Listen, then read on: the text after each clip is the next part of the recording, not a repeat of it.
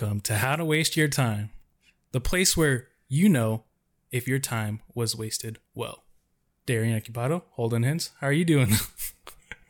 This is a real mix-up. I'm doing well, man. How are you doing? Doing pretty good. I was actually going to kick us off with one of these because I feel like this is any good podcast starts with a good. Vanilla Coke? No, it's Cream- Dr. Pepper and cream soda. But you need the noise. I feel like that's a key instrument. Yeah, maybe. And opening it reminded me of our high school broadcast teacher who, to start every single show, would have to open up a Coke Zero. Yeah. And that cracking noise was like, okay, now we can start. Yeah, like, I remember everyone waited. There's a few times where it's just like, oh, where's my Coke Zero? Yeah. And it's like everyone's sitting in place. Oh, where's my Coke Zero? Yeah. And it's kind of like, yeah. Someone had to run and get it. Yeah, that's a ritual for sure. And that's why I'm ritualizing this Dr. Pepper and cream soda. It's a pretty tasty beverage. The Coke Zeros in the wall, dude. Classic. Yes. We had I almost made him the in case of emergency Coke Zero to break. That's how intense the Coke Zero phenomenon was. Yeah. Well, regardless, we got a hell of a show for you today. We're out here living our best lives in the month of October. Spooktober, bro. Spooktober. We got some Spooktober items. I do as well. Yeah. Yeah, we definitely got some good spooky things to talk about. Some ground cleaning, because that's what it's called, right? So we're going to do a new show for the How to Waste Your Time Network. It's going to be called Medium of the Month. And the idea behind Medium of the Month is that I will bring on some friend, pal of mine, remotely, and we'll choose one medium that we're going to talk about. And so for the first month of November, we're going to be doing movies. And what it is me and, spoiler, Michael Moran are going to be choosing one movie for each other that each other haven't seen, and then talking about it collectively on the show. So essentially, at the end of the show, we do the Waste Cap segment. That was our new segment in episode 3. It's going to be the Waste Cap, but for new entertainment. Yeah, more like a specific topic, and probably like one thing. Like if it's movies, you're each watching one movie. Right. So we're both choosing something for each other, not talking about it anytime prior, coming collectively together and then talking about it. So it's kind of a fun little expansion of How to Waste Your Time. And it's expected to be shorter. You know, we're going to go for under an hour, hopefully. And just talking about one honed in thing rather than How to Waste Your Time. The actual show is, 9 different topics. It's a lot more stretched out. And so this is going to be more honed in. Yeah, maybe one week you'll have a topic that is more specific to you and you'd like to learn more about in depth. Right. No, totally. In a little shorter package. Yes, in a more neat, wrapped up package. But this show should be shorter. D-Ray has a hard network out at under a couple hours. So this one should be a nice and tight episode for you all that hate the 2-hour plus time length. Yeah, 11:45 noon time. I'm gone. Won't see me here, dude. He's out. Hey, Holden. What kind of movie did you watch this month? Thank you, Darian, for your extremely natural question that you asked me. And give me an ask. So this month, aka yesterday, I was struggling to find a movie that I watched recently that I wanted to talk about. I watched a couple. My wife has been choosing movies, so we watched like The Haunted Mansion, which is good. Whatever. Is that Eddie Murphy? Yeah, Eddie Murphy. Nice. He's That's the a good one. He's the reason that movie's good. Yeah. I mean, those two kid actors, they're popular kid actors, right? They're fine. But anyways, not talking about Haunted Mansion, but we did watch it. It was fun. I'd never seen it before. Did you go on the Disney ride before? Yes, we drove to Disneyland, went on the ride, and then we started the movie immediately. I don't even think they're that related. No, I think they're roughly related. I think it's more based on, isn't there like a movie from the 60s? And it's kind of like that's probably more accurate. Okay, regardless, that movie is not the movie I'm talking about today. So we watched that. We watched a movie in theaters that I just wasn't passionate about. So finally, I kind of convinced my wife to watch a movie I'd heard a lot about, and because it was, people said it was like a modern horror classic, and it's called It Follows. And the premise of it basically is that it's psychological horror, which is totally my favorite kind of horror. But basically something is being manifested as a human, and it will follow you. Basically, it's going to walk directly towards you, which is what I like, is that it's beelining it for you at a walking speed. And it's always walking towards you, but only you can see it if you're infected, basically. And so it's always walking towards you, but if it touches you or grabs onto you, you will die. And so you have to kind of triangulate your distance and speed from where the last place you were, because it's always walking towards you from the last place you were. And so in this movie, you know, she never goes more than like 2 or 3 days without it coming to her, because of where she's driving to and from and whatnot. But I really like that aspect of you are contaminated or infected and only you can see it, but it does exist in the real world. It's just invisible to other people. The STD ghost. Right. Yeah, that's that. So have you seen it? Yeah. Okay. Yeah, so it's passed on. It's transmitted to other people. But the most interesting part about the movie is I like the group aspect, is that it's like a team based. So if you liked the new It, that's probably one of my favorite things about It, is that it's like this group of kids that kind of work together and beat a bigger cause. And so that's kind of similar aspect, is like in It Follows, it's not just this girl running away like in Final Destination. You know, you feel like it's just one person who's inevitably going to die and there's nothing they can do about it, and it's just no one believes them. But in this case, it's like, oh no, it's a group of her friends, her sister or whatever, and some other people that are kind of working together, and you can see they're all on the same side and working towards a common cause. Yeah, thinking about that specific like construct of it, it's like, I don't know if you've seen like Halloween with Michael Myers. Yeah, it's like the one girl knows that Michael Myers is after her, right. And in the whole movie she's like trying to convince her friends and stuff like that, but her friends end up getting picked off by Michael Myers because they never believed her that, you know, Michael Myers is chasing her. Right. But this is the opposite, and I think that's what kind of made it cooler, in the sense that like she did convince her friends, and then her friends are convinced to fight alongside her. Yeah, no, that is definitely like the best part, because I think that's how Friday the 13th is too, right? Isn't it like Jason Voorhees is like following like a group of people? Yeah. And then, but they're all like kind of scattermined.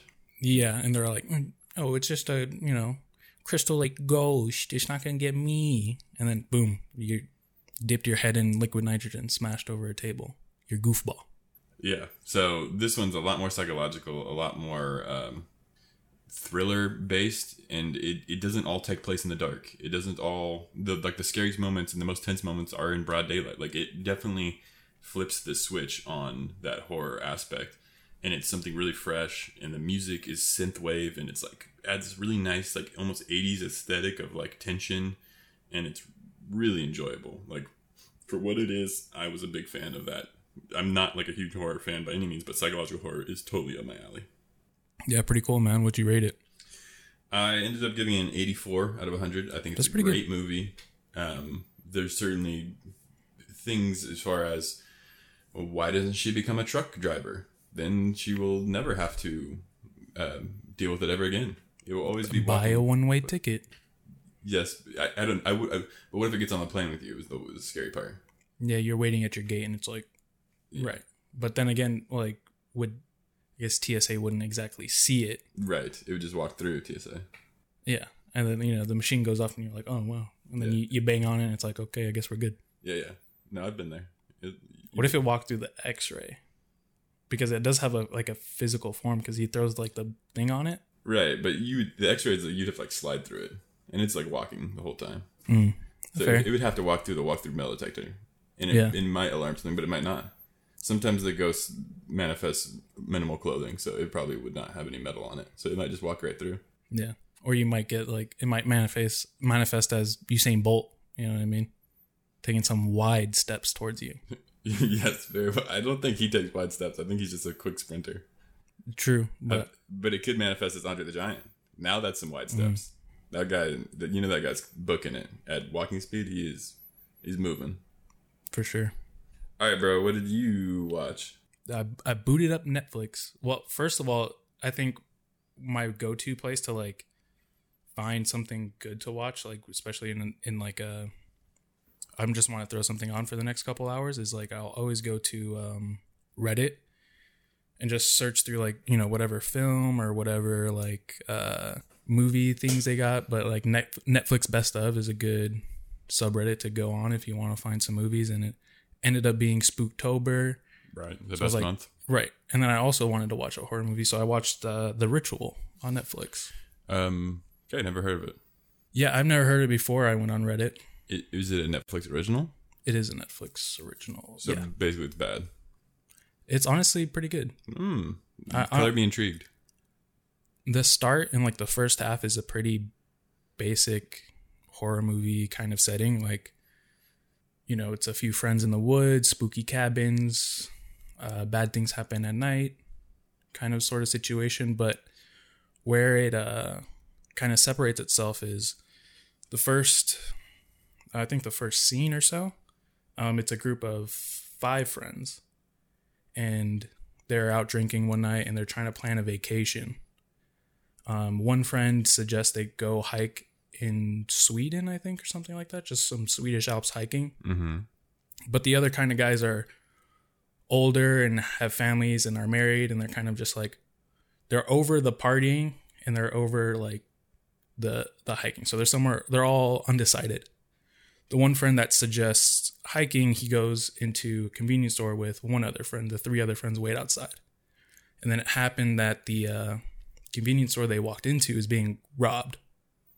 And the 2 friends, one friend kind of hides and cowers in the corner while the other friend confronts the robbers and gets his head knocked in with a tire iron, basically. Mm-hmm. And the other friend witnesses. Mm-hmm. So as a group, they decide to spread his ashes on this Swedish hike. Okay. And then the other part that separates itself from like a typical horror movie is that most of the horror that they're actually affected by is in their dreams. So when they sleep at night. When they sleep at night is when kind of it's described as like a god figure or like a ghost of the woods that they walked through. Basically alters their dreams to past traumas or future traumas. And they technically like see the way they die in their dreams. And they basically wake from the dreams like affected by, like, one guy was like slashed across the chest and the other guy like ended up watching his wife before he died. So it all affects him during the dreams. Okay.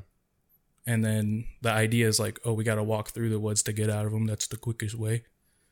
And soon enough, they're all picked off in the night. But it also, towards the end, it like ties in with this huge cult that worships the god of the forest. And it ends up being like a Norse god, which is like something else that's like kind of different and like, I guess, something I'm more into in a horror, rather than it just being like goofy supernatural stuff in the forest.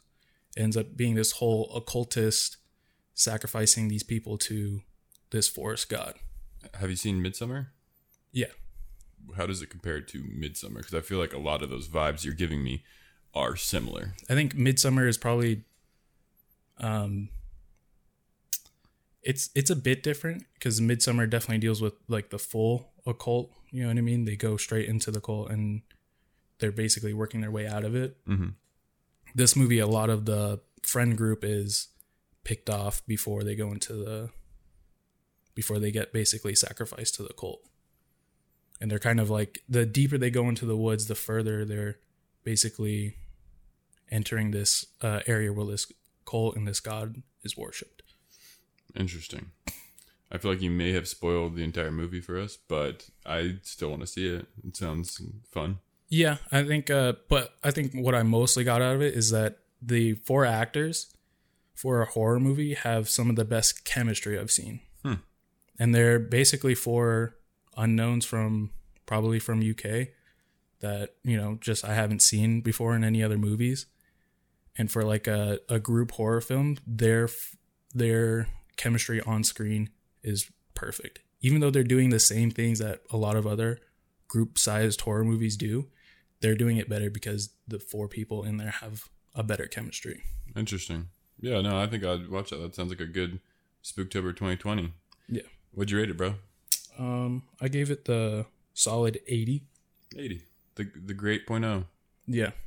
I think it's solid enough to go and recommend to your other friends, but not exactly like I gotta write a dissertation about it. Yeah. I like that, bro. What you watch for some television? On the telly, bro. I was watching a show on HBO Max that I had been anticipating for a long time. And actually, I think the final episode aired last night, and it would have been great if I would have watched it, but we were watching... Would have been great. Would have been great. But I was watching It Follows. But it is a docu-series called The Vow. And speaking of cults, it follows a real-life cult and basically starts from episode 1, why it was so great, why these people were in it, because it's all interviewing people who left the cult and kind of were the reason why the cult came down. And that it's a self-improvement group originally. It's just was generically, you go there, you try to make yourself better. Eventually you can become part of the company and you're recruiting people, and it's kind of like a pyramid scheme, self-improvement group. You do dissertations, etc. So it's that cycle, but it brought a lot of happiness, a lot of joy to these people. And then as you went deeper into it, there were groups that were hidden to the widespread. The main group is called NXIVM. That's the name of the cult, essentially. And there was a subgroup after years of NXIVM existing called DOS, dominant over submissive. And it was a all-women group. And dude. In order to join it, you had to get branded on your pelvis in like a group branding ceremony where everybody was naked laying on tables, and it wasn't like a brand like where you have it ready to go and you just heat it up and go tss. It was a soldering iron of a sort. Oof. And so you're getting cauterized, and it took like 30 minutes to make this brand. And it's a very specific brand, which people were told represented like mountains and valleys or whatever, but just turns out it was the owners or like the founders' initials. So Keith Raniere is the main dude. So it has a K and an R kind of like on its side, and then it has an A and an M for Allison Mack. And if that name sounds familiar, it's because she starred in the show Smallville and didn't play Lois Lane, but she played Clark Kent's best friend. She's the blonde small chick. This is after Smallville. She started a cult. Right. Well, she joined this group and then made it the cult, basically. And back in... Because Smallville ended in like 07, 08 or something. And she didn't really start getting big until the last decade. So from like 2010 onward, she started promoting. She was so bubbly, so much energy. She kept on getting people to join. And eventually she got deeper and deeper and closer to Keith Raniere, who basically made her like his personal... sex slave, I don't know. Nice. But basically that group, that DOS group, in order to join, you needed to have collateral, which is going to be you saying bad things about your family that may or may not be true, just so you have reasons not to join or not to leave. Basically, it's blackmail. Right. Extortion. And I think Scientology does sort of the same thing, where you're like, oh, confess your deepest, darkest. But then you gotta send like nudes and stuff, like things that you wouldn't want to get out in the public.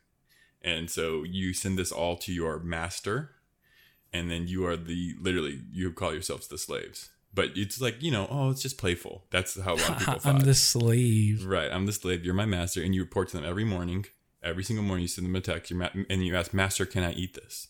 Master, can I blank blank? So that is one small part of NXIVM, but that was the part that blew everything up.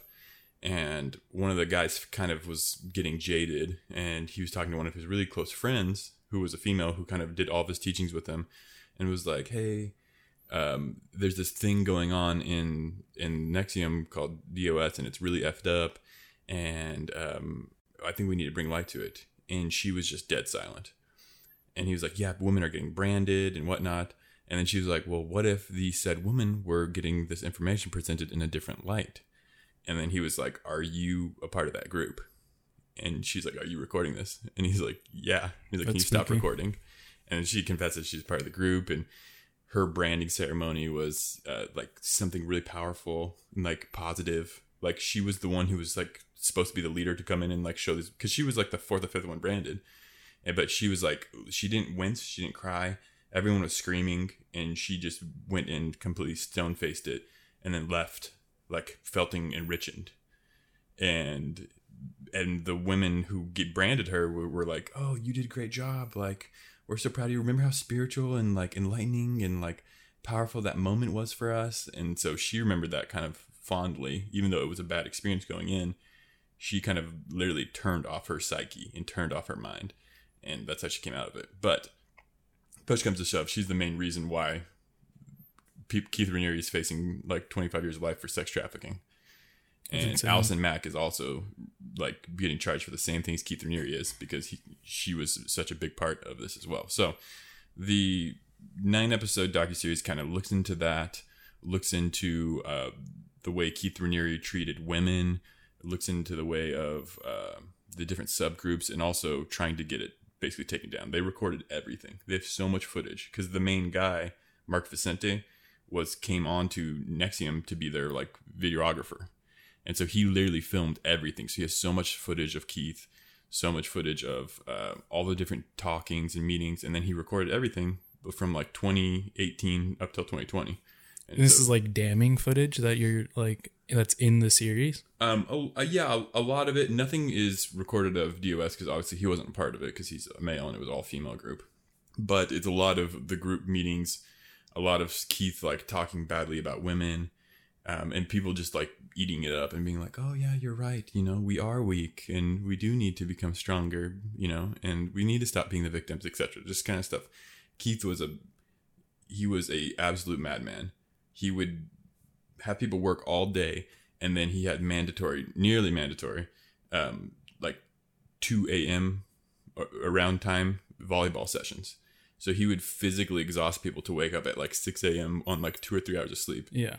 It's funny that you're like, just explaining this. It's all like, why do you like all cults basically like do the same thing? You know what I mean? It's so interesting that like all cults, like at least a lot of them follow the same structure of like exhausting people out of sleep, controlling what they eat, controlling, making that power differential of like master slave, and then like, stealing people's money and stealing people's, basically, blackmailing people. It's like all the same for every cult. And it's weird when you're telling me this. It's like, oh yeah, that's a cult. Yeah. Like every little step, it's like, oh yeah, I'm in a cult right now. I should back out. And the crazy part is those people who have been in there for years, if anybody's like, "Oh, you are just doing your culty work thing," they'd say, she would literally tell this as her response. Well, if you mean by cult a happy organization of people that collectively come together with a common mind, then yes, I am in a cult. Like she literally had said that to people, and she was just so embarrassed. Like once now outside looking in, but like that's the mindset of people inside cults. Is like either you're okay with being in a cult because you're so happy about how the friendship and camaraderie is, and you've never had anything closer. Right, you're getting a, you are like getting something from it, whether it be like just attention, and you're being built up by like cult leaders, but also simultaneously broken down. Right. And that breakdown is huge in this cult, in NXIVM. And it's really interesting to watch. The amount of pure footage they have is really good. He recorded every phone call he had with Keith Raniere. Like, they would call nightly. And they would, like, it's insane. I won't even go into any more details because I want you to discover them as you go on. It's really worth watching. HBO Max, it's totally finished now. Go ahead, watch it. And that sounds sick, dude. You won't regret it. I gave it a 85. 85 because the flow, some episodes are better than others. I feel like the first like 3 episodes are really solid. There's kind of a dip in the middle when they're trying to collect evidence. But like the most recent one, episode 8, before, again, I haven't watched the finale, but episode 8 was really good. Dude, episode 8 was dope. Yeah. I can't vouch for 9, but episode 8 was stellar because like it really touched on like how much of like a sexist human being Keith Raniere was, and the women just had to accept it because he's like a brilliant man. He's ugly, but he has like an IQ of like 250, like the highest IQ you can have. And so it's like if someone super intelligent is saying, "You get me," and no one else in this world understands me quite like you do, you feel special. Like, yeah, it's super manipulative, but it's like, it's a tried and true practice of cults. Yeah. Nice, dude. All right, bro. What have you been watching on the TV tube? Booted up Netflix X2. Okay, times 2. I watched the original series of Netflix original The Haunting of Bly Manor. Okay, and this is a sequel of something? Sort of a sequel. It's the original is Haunting of Hill House, which is another just Netflix horror exclusive 9-ep series for Spooktober. Okay. I'll probably preference this as I liked Hill House more than I liked Bly Manor, and I would more recommend Hill House than Bly Manor, but Bly Manor was still good. For Bly Manor, I think what they kind of did differently that wasn't as good as Hill House was it's kind of like the storyteller perspective. Is there a narrator? There is a narrator. Not constantly. Probably narrates about 20% of the actual series. So like big chunks in the beginning, bigger chunks towards the end. Not having seen it ever, this is kind of what I expected to be like. The Bly Manor was a place of happiness and joy. You're not far off. It's a woman, and she's kind of like, let me tell you a ghost story.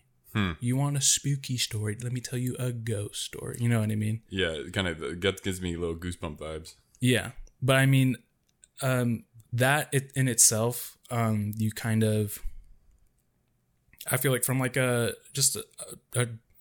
general perspective, now you have to, there's so much more you have to resolve at the end because it's someone telling a story. Right. And I don't want to give any spoilers, but it's just like, there's so many, it's a character wrap up, basically, the last episode. And because there's a lot of storylines then? Yeah, there's the storylines, and then the storyteller obviously has to close those storylines. So, in a sense, like, I'll just get to it later. But, like, as far as the horror goes of this show, the horror is kind of on the lower end.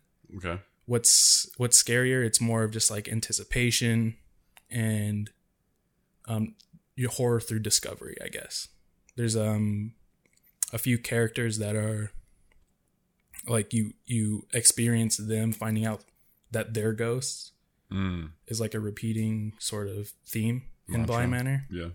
So it's like it's interesting to, I guess the whole premise is that like for some reason in the like 16th century, this old lady basically defies death when she has tuberculosis or something like that, and death like as a entity refuses to come back to Bly Manor. So all who die at Bly Manor never move on to the overworld, underworld, basically. So there's a lot of people accidentally dying or suicides that are just like figuring out that they're dead through them living through like repeating memories at Bly Manor. Okay, interesting. Yeah, I think this sounds kind of like anthology-like series. Yeah. And and then I mean it still has its own characters and like specific characters that like a specific protagonist that you root for the entire time. But it also like does heavily deal with these other ghost entities that basically live in the manor. Okay, and we're talking for as far as paranormal goes, it's pretty much strictly ghosty stuff, yeah? Okay. Pretty much strictly ghostly stuff. Okay. I was wondering if there was like, if we're getting like into Lovecraft of like... No, not really. No. Different creatures. They're not typical ghosts, if I can say that. They're not like, walking through walls like, oh, wearing a sheet. They're not like typical ghosts of just like a phantom figure. Right. They definitely have some influence in the world, more influence than most ghosts do, and especially more influence on living. Interesting.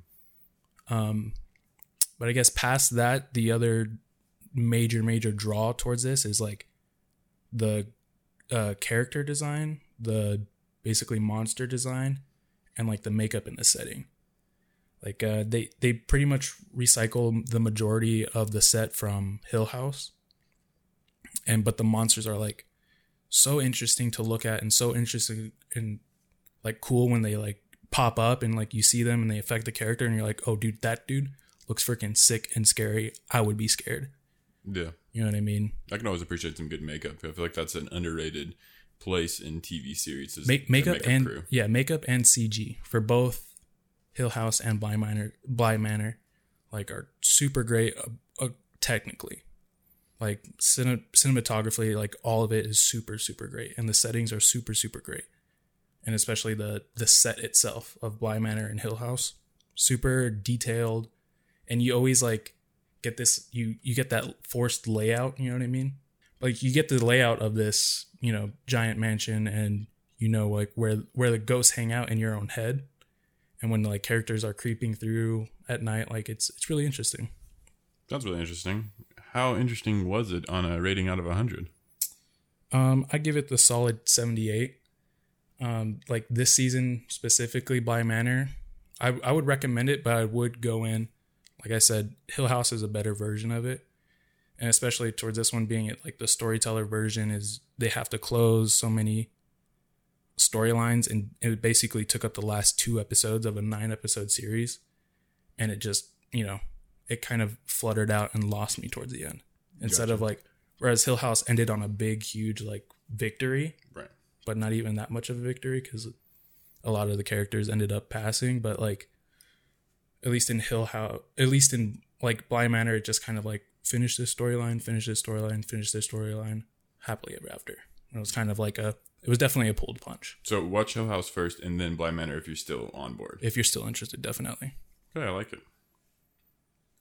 All right, bro. In the sports world, I guess I should preface this. I'm cheating a couple times this week. This is my show, so I get to bend the rules as much as I want. Go for it. So I'm going to be talking about something called Blaseball. And for starters, it's not a sport. It's a splort. Which... Is that their tagline? Well, it's one of the oldest sports of all time. Oldest splort? Oldest splort of all time. You probably have to define that. The game takes place in an alternate world, so you can't. Let's back up. Let's back it up. So, Blaseball at its core, in season 1, was a online fictional betting game. So, a la Salty Bet, which was a Twitch watching series where you could watch fictional fighters from this video game. So essentially you could have Ryu versus Mario, or well, that exists in Smash. Let's go crazier. Smash Ultimate is technically Salty Bet at this point. You could go Homer Simpson versus Ronald McDonald, and then you would bet on it, who you think would win that fight. And that's what Salty Bet was. It was all fictional coins and money. You'd make money based on who won, whatever. Yeah, or like Dracula versus like some 2D character. You have no idea who that is. Right. And there's certain rules that like you would always bet on like the small robot characters, and always bet on waifu, which would be like the anime female characters, because they're like super powerful and overpowered, and you wouldn't know that unless you knew these rules. So that's kind of, Salty Bet established this fictional betting system. Blaseball is similar, where you're betting on these teams. I guess I should explain, there's 20 different teams. That don't exist. Fictional teams such as the San Francisco Lovers, the Kansas... That's so good, dude. the Kansas City Breathmints, the Miami Dale, the Dallas Steaks. My personal favorite, not my team, but my favorite is the Charleston Shoe Thieves. Okay. But my team is the Hawaii Fridays. So 20 teams, and they play every hour on the hour. So the start of every hour, they play a game. The seasons last 1 week. They play during the week, the regular season. The weekends are playoffs and the championship. That's how season 1 started. It was just that. Then what game did they actually play? Like, how do they score and how do they win? So it's all simulation baseball. So it's like you're on blaseball.com, you're scrolling down, you're seeing, you can watch all 10 games at the same time if you want, if you scroll fast enough. It'll just give quick updates of like, Everton McBlace hit a first hit a first single, hit a single, and then it'll show like the little diamonds, and he's on the single. Gotcha. He's on the first base, and so it shows that, and then it has the outs count. It has the pitching count. Like a regular baseball game cast. Totally regular baseball game cast. Okay. So you would just like you would watch on ESPN, and that's how season 1 was. Tons of fictional players. It would say who's at bat. Every player has different stats. So it's like, if this pitcher is playing, they're probably going to win. And so that would influence your bets. And so it's like, it tells you already has a calculated percentage who's going to win. So it's like, this team has a 65% chance to win. Usually because their pitcher that's playing that game is a lot better. And I think it's just one pitcher playing the entire game. Or their team is just has better batters. And that's how season 1 was. But the thing that makes baseball special is at the end of every season, the players, people at home, can vote on how the rules change. And so at the end of season 1, they voted to open the Forbidden Book. And because they did that, they entered in season 2 the discipline era, where they were going to be disciplined by the baseball gods for opening the book. And by opening the book, eventually as the seasons went on, more and more things happened, such as umpires were able to get basically laser eyes and incinerate players, where they would get incinerated batters and only in solar eclipse weather.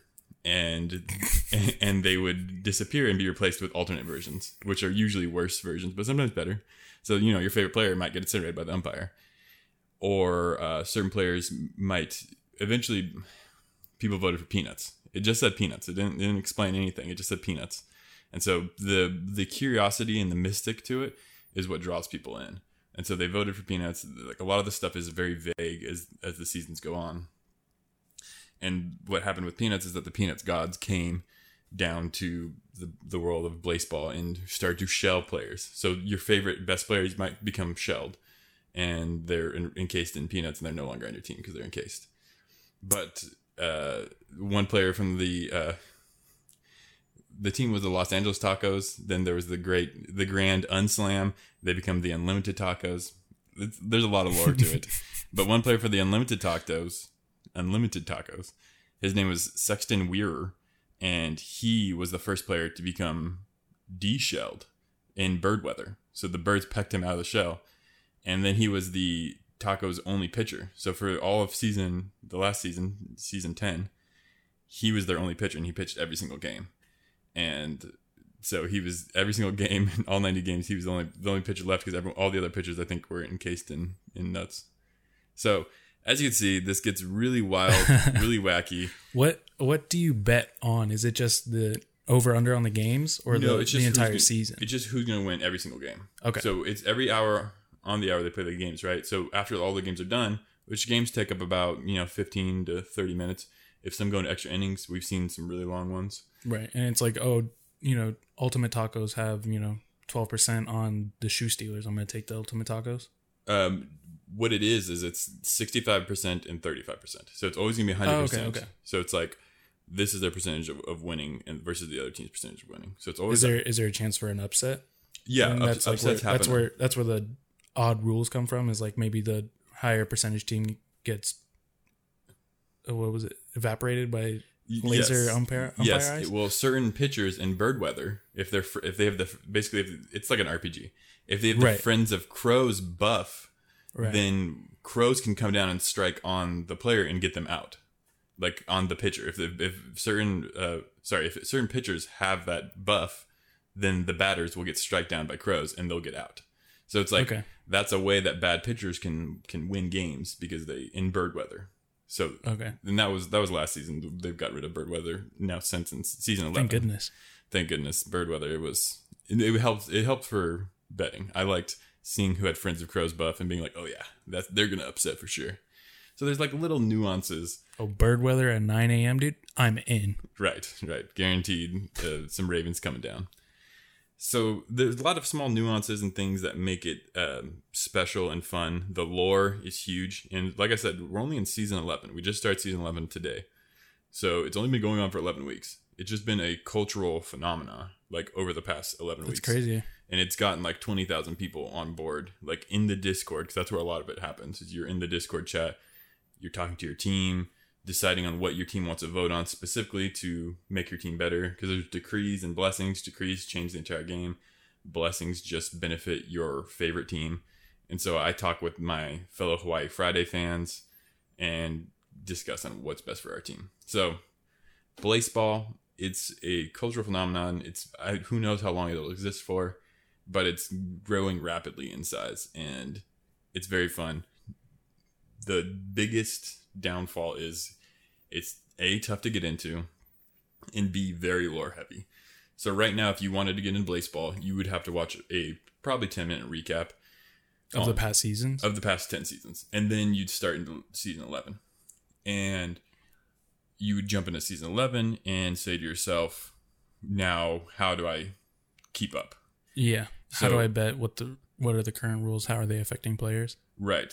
And so you would follow the Blaseball Twitter, and you'd be on Discord, and that's how you'd receive your information. You can always ask questions on Discord. If anything's unsure, like, how did this player come back? I thought they were shelled. How did we end the discipline era, etc.? People will answer those questions. There's like a little questions channel, but things happen so fast. Like you could be gone for 4 hours, and the entire Blaseball is changed. But then you could sleep overnight 4 hours, and nothing happened. Right. So it's like certain things happen in sporadic moments and you don't know when they're going to happen. That's the biggest downfall of it all, is that it's tough to keep up, because I literally got into this last week and I've been trying to keep up all week. And are you up or down? What do you mean? As far as your betting? I mean, I'm up. I mean, it's very easy to be up. You just bet on favorites, like high favorites. So if you have 65% chance to win, you're almost guaranteed to win. So you can bet like 980 coins or whatever. And it's all fictional money. No, you can't use any real money. But I've got like 15. A la Sati bet? Yes. I have 1,500 coins right now. And usually I bet all my money every single time, just on like 4 or 5 different games. And I'm guaranteed. It's hedging your bets. Yeah, max betting on these high percentages. Right. And you start off with your max bet being 20. And then you can spend at the shop. You can you get something called Snake Oil, and you keep increasing it incrementally. So it's like, you get to see what your max bets get to increase to. And now eventually, I think the highest max bet is 1,000. So you go from 20 coins to 1,000 coins. Okay. Max bet. So you incrementally increase your max bets. And it's a rewarding, fun little mini game within it. But the lore, the community, and the cultural phenomenon is kind of what makes it great. Sounds like a great time waster, bro. It is definitely a time waster. That's why I'm just in and out every once in a while. But I mean, it literally takes 3 minutes to make your bets on the hour. And so if I remember, the hour is coming up, let me just make my quick bets. Right. And that's that. But then you hop on the Discord every once in a while, and I'm not that deep into it. But I do like the idea of the lore and of certain players coming back, and like certain players aren't even humans. Some are like, one's like a penguin named Gunther. Like one is like a hamster. One's like a centaur. Like there's a lot of different, it takes place in an alternate world. And because certain pitchers have, hundreds of fingers, that helps their pitching rating. Right. There's a lot of small little details and minutia to it, but it's fun. It's cool. It's a cultural phenomenon. It's happening right now. I recommend checking out. Join a team. It honestly does sound fun. Yeah. Sounds interesting. Yeah. Just pick your team and you go for it and just have fun with it. It's really not that serious. It's just all about good vibes, having fun, and kind of being a part of something bigger than yourself. Yeah. I gave it a 75. I mean, it sounds fun, but it also does sound like there's a barrier of entry for sure. Yes. You need to watch that video beforehand, like a season 10 recap. There's even a really good video put out by, you don't watch board game videos, but there's a company called Shut Up and Sit Down, and one of the guys' names is Quince, and he has another Games Made Daily, I think. And he made a video just over the weekend, and it's really good. And he was really he put so much time and effort into it. He was so worried that someone would make a good Blaseball explanation video before he got his out. And he's like, thankfully no one else did, because there are no good explanation ones of what it is. And so he did a really good job. It's like 15 minutes, and it's fun to watch too. I would recommend that. All right, bro. Now that we're done talking about the Blaseball gods being displeased, what sports on your mind? NBA Finals, baby. Yes, the Lakers won the championship with an asterisk next to it, right? As number 17, baby. Yeah. Well, Maybe 16.5. 16.5. So, I mean, not that everyone, watched the finals, but we do know who won. Possibly the biggest team in the NBA. Possibly. Shout out to my boy AD. Shout out to my boy LeBron. Rondo dropped like 20-something points in the last game. It's freaking gnarly. Did you text him? Did you say, thanks, Ron? Hey, thanks, Ron. You're my favorite point guard. I wouldn't trade anyone for you. Even though they're talking about CP3 coming and you leaving, I would say no to that. Even though they're talking about everyone's contract ends basically in 2021 and 2022, we want a three-peat, baby. Three-peat? Oh, yeah. Well, that's not going to happen when, other good players like Steph Curry and a little guy named Kevin Durant are playing in the finals. But Kawhi, this is basically what I wanted to bring it up for is like, I threatened to put an asterisk if Portland won. Right. Obviously, I'll accept the asterisk if LA won. LA did win. But why? What's the reason for that asterisk? I would say mine was because I was just salty that basically a lot of people were like, LA's going to get shot down by the Heat, LA's going to get shot down by the Clippers, and then they're going to get shot down by Brooklyn, and then they're going to get shot down by Portland. Everyone said that. You know what I mean? Basically, everyone lifted these Titans against LA, and they just played awful playoff series. Whereas LA clearly played the best playoff series. So I wanted to get the opposite perspective of why LA gets an asterisk on their 17th title. Oh, so you're asking me? I'm asking you, yeah. Oh, I like that.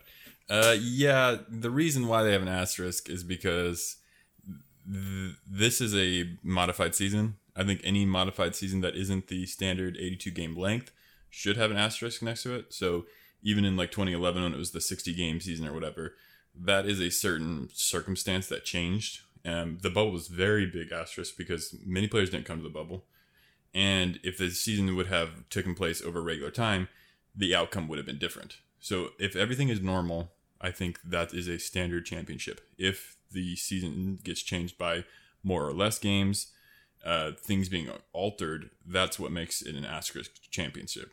In this scenario, a lot of teams didn't even get to play in the bubble. The season got shortened, so teams that may have had a late season run never got the opportunity. Players who could have got injured while flying never got the opportunity because they were all in one spot. There was no home court advantage.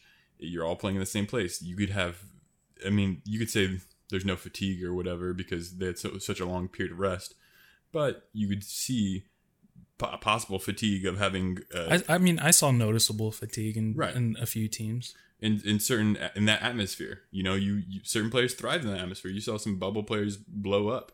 Right. But you could be in the playoffs, have one bad game, you get 2-day rest and come back and have another bad game. Right. And then you're like, oh crap, I hate playing here. I hate playing in this one gym that we're all playing all of our games for the entire time I've been in the bubble. That can absolutely happen. And so that's the biggest reason it's asterisk championship. Not to mention, and I will leave out my personal bias that the Lakers had the easiest route to possible. Granted, these teams played well, but they didn't have to play Kawhi. They didn't have to play teams that match up well against them. They didn't have to play Dallas Mavericks. They ended up playing the Blazers instead, which could have been different if there was a normal. You know what I mean? So arguably, the hardest matchup was the Heat, for sure. Well, yeah, they won the most games on them, but even then, you would be like, well, I feel like Dragic got injured. Bam got injured right very early, and then but Lakers go up by 2. Personal matchup wise, I feel like they would have a tougher time against the Bucks or something. Who's guarding Giannis? LeBron, AD, they're both guarding Giannis. No. Yeah. No, not LeBron. He'll cross up LeBron. But I'm just saying, there were teams that were worse matchups for them that they just simply avoided because of the bubble and because of the way that the playoffs worked out, which is fine. That's how the playoffs works. You can avoid playing the best teams, whatever. That was just my personal bias towards the Lakers having an easy stomp. The Portland Trailblazers, my team, matches up terribly against the Lakers. We all saw that. I get it. But the main reason it's asterisk is because it is different. and it does create a different outcome than if it was played at its norm. Yeah, I mean, I definitely guess I understand all that, but there's a specific phrasing that you said that like, oh, they didn't have to face Kawhi. Bro, Kawhi that was my bias. Kawhi couldn't even face Kawhi, bro. He failed in the playoffs. I saw. Right. So it's like in some sense it's like I get it. There's 100% there's better matchups against LA, like without a doubt. Like the Nuggets, bro. Come on. Yeah, the Nuggets that's a joke of a series. You know the Nuggets was booty. Like they crossed their fingers their way into the Western Conference Finals. Yeah, they had, you know, some previous good looks prior, you know what I mean? And it was just one of those things where it's like, who they play? Milwaukee before they got to LA? No, it's Eastern. They played Dallas. Or didn't they play Utah? They played Utah. They played the Jazz. Okay, yeah. So they were just having bad games, you know what I mean? But they're still a good team. It was just a lot of like, oh, this person had a bad day on game 2, and they brought that mentality into game 3 and then had another bad game. Yeah. And it's like, oh, you want to say like, oh, this person's supposed to beat LA, this person's supposed to beat LA. They couldn't even, you know, if they can't beat the competition before, they can't be mentally strong enough to beat that competition. How are you going to go into the finals with LA? No, I got it. Loud and clear, bro.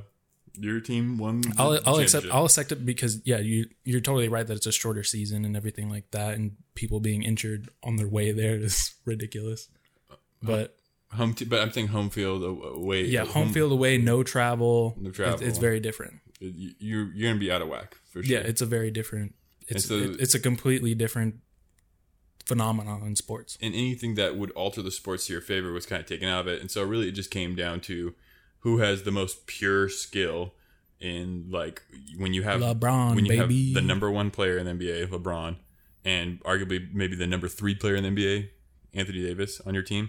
Yes, those 2 players are the most 2 talented players to be together in the NBA. So yes, when they're together and then we have the chemistry flowing and working, which they did consistently, yes, they're going to stomp teams. Right. It's just funny, like, I'm seeing, like, Giannis and Zion superstars are going to take the series by storm, and then they just, like, boop, they're out, like, round 2, round 3 of the playoffs. Freaking goofballs, man. Yep. So I see that you... NBA Finals gets a 90. I see that you really enjoyed the finals. That's what I was going to say. Of course. All right, moving on to anime. What anime have you been watching? Booted up Netflix X3, my dude. It's the month of Netflix. Definitely. You recommended me and my brother, The Great Pretender from Netflix. Yes, Netflix original anime. Netflix original anime, The Great Pretender. And anytime that someone says, go into this blind, no prior knowledge of the series, that's a level of excitement. Like you're being very specific. That's a level of excitement for this. And I always respect that, and I went in blind. And I think it's just probably one of Netflix's best anime originals, hands down. Yeah, I started watching it because we should preface this, we've both only watched 4 episodes. So we've just watched probably about out of 12. So that's the first quarter. So we haven't seen it to the end. We can't really vouch for that. But those first 4 episodes or so are really, really good. Really strong, really just a big opening. I'll probably speak on like just get the credentials out the way. The art is really good. The sounds are exceptionally good, especially the soundtracks, because it's very different. It's very song to song. It's very different, and then also just like a jazz opening. You got me hooked, right? Without a doubt. Right. So go ahead. What is the kind of the plot or premise of it? The plot or premise is like it starts off and you're following this younger guy, younger Japanese lad, and he's sort of a con man pickpocket. And one day he's strolling through the market and ends up trying to pickpocket another con man. And he, pulls the double switch and steals all the money from the Japanese con man. And basically they get into this feud of, you owe me this money, you owe me that money, let's just work together and make more money sort of situation. Right. And whereas in the French con man, the blonde guy, he basically cons the other guy into working for him. Right. It's a very long con, and both are very talented con men, but they're both trying to outdo each other a little bit. But the Japanese con man is very young, and you kind of get in his backstory of why he's being a con man and etc. So, and he's more naive, definitely, and he has to leave Japan basically because he's wanted by authorities in his area. Right. So he comes to America, and the other con man is French, and so there's some interesting small details going on because they're in America. Their shared language is English, even though they're both foreigners. And so they're kind of using that to their advantage. They're both foreigners, kind of trying to trick Americans, and that's kind of where the show. Yeah, I think in that first episode, there's something very specific in the language that happened. So basically, in the first probably 10, 15 minutes of the first episode, like you said, their shared language is English, but they're both foreigners, so they're both talking with a heavy accent, one Japanese and one French. And then after that, they both kind of it was almost like a pause, and it was like the narrator was like, now they will both be talking in everything spoken from now on will be directly translated into English, and they both just lost their accents. Right, so they're speaking in Japanese, and so it was for convenience of anime, which is kind of cool because a lot of times when in anime when people try to speak English, it's very broken. They don't actually get English actors per se. Usually they get Japanese people who can speak a little bit of English, and it's very broken, and which is it's definitely blended. Yeah, it's fault of their own. Yeah, but it was an interesting choice to go back from yes, everything they're saying canonically is in English because they're in America and that's their common language together, but now they're just going to be speaking in Japanese for us at home because that's, so it's better for Japanese watchers, which was a very interesting specific choice. Yeah, and it's definitely not a choice that I've ever seen before in anime, and I thought it was helpful. You know what I mean? It was just purely helpful for the sake of watching a show better, because you do get the sense that language is probably one of the hardest things for audiences to get out of anime. So when you do that hard switch of these are two, introducing these two characters as foreigners in the foreign land. Yeah, I really liked it. The reason why I recommended it so strongly is because it has such a good vibe and atmosphere, and it just hits the ground running. So we'll see if it pans out. I think we'll finish it next month. Yeah, if I were to give it to any similarities, I do get a lot of the jazziness makes me think of Cowboy Bebop, and then also the crime and con makes me think of Lupin as well. So it's definitely along those same lines, and I wouldn't be far off to say they probably took some inspiration from those massive properties. Right. And the closing track is Freddie Mercury singing The Great Pretender. It's such a great way to close, and it's so powerful. And I feel like this show has a lot of heart, surprisingly, for being kind of a goofy con man-y type show. And I really recommend it for anyone who wants to try to find a new anime that is well produced. Yeah, I don't know why I rated 90 on the notes. It's probably closer to a 85. 85, okay. 84, maybe. Yeah, just because I haven't seen a lot of it. Right. No, I think it definitely has potential to be that 90 masterpiece level. Yeah, seeing how farther down it goes. It's a lot of, 12 episodes. There's a lot going to happen. There's a lot can happen, but it's got a lot of good momentum, and as long as it keeps it up, I think it could reach that 90 for me. Yeah, for sure. What anime did you watch? So here's another one of these rule bending mechanisms, because I'm the host and creator of the show. So at me, dude. I made an active choice not to watch anime this month, because instead I wanted to focus on Star Wars Rebels, which is 100% a cartoon. It's not an anime, but this is a good place to put it because I've been watching a lot of it. So I watched the first 2 seasons of Star Wars Rebels, and essentially, for anyone who's unfamiliar with it, it takes place in between episodes 3 and 4. It is a group of all original characters who kind of, before the Rebel Alliance even is really formed, they are rebellions of the Empire. And the Empire is in full swing and control of everything.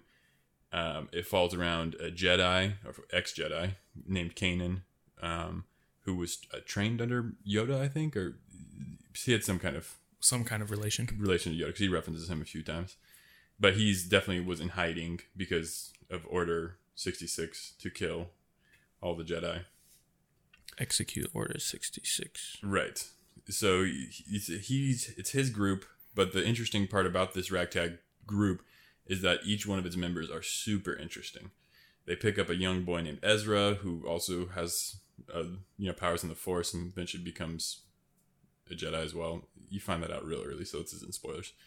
But it has Sabine, who's a Mandalorian, so she may or may not be appearing in the Mandalorian show. We don't know yet, but that's another reason why I wanted to watch it. That's around the same timeline, right? Actually, so I think the Mandalorian takes place after episode 6. But the span between episode 4 and 6 is pretty short. I think it takes like 5 years to get from 4 to 6. So, yeah. So it's only, I think, some 10 years later.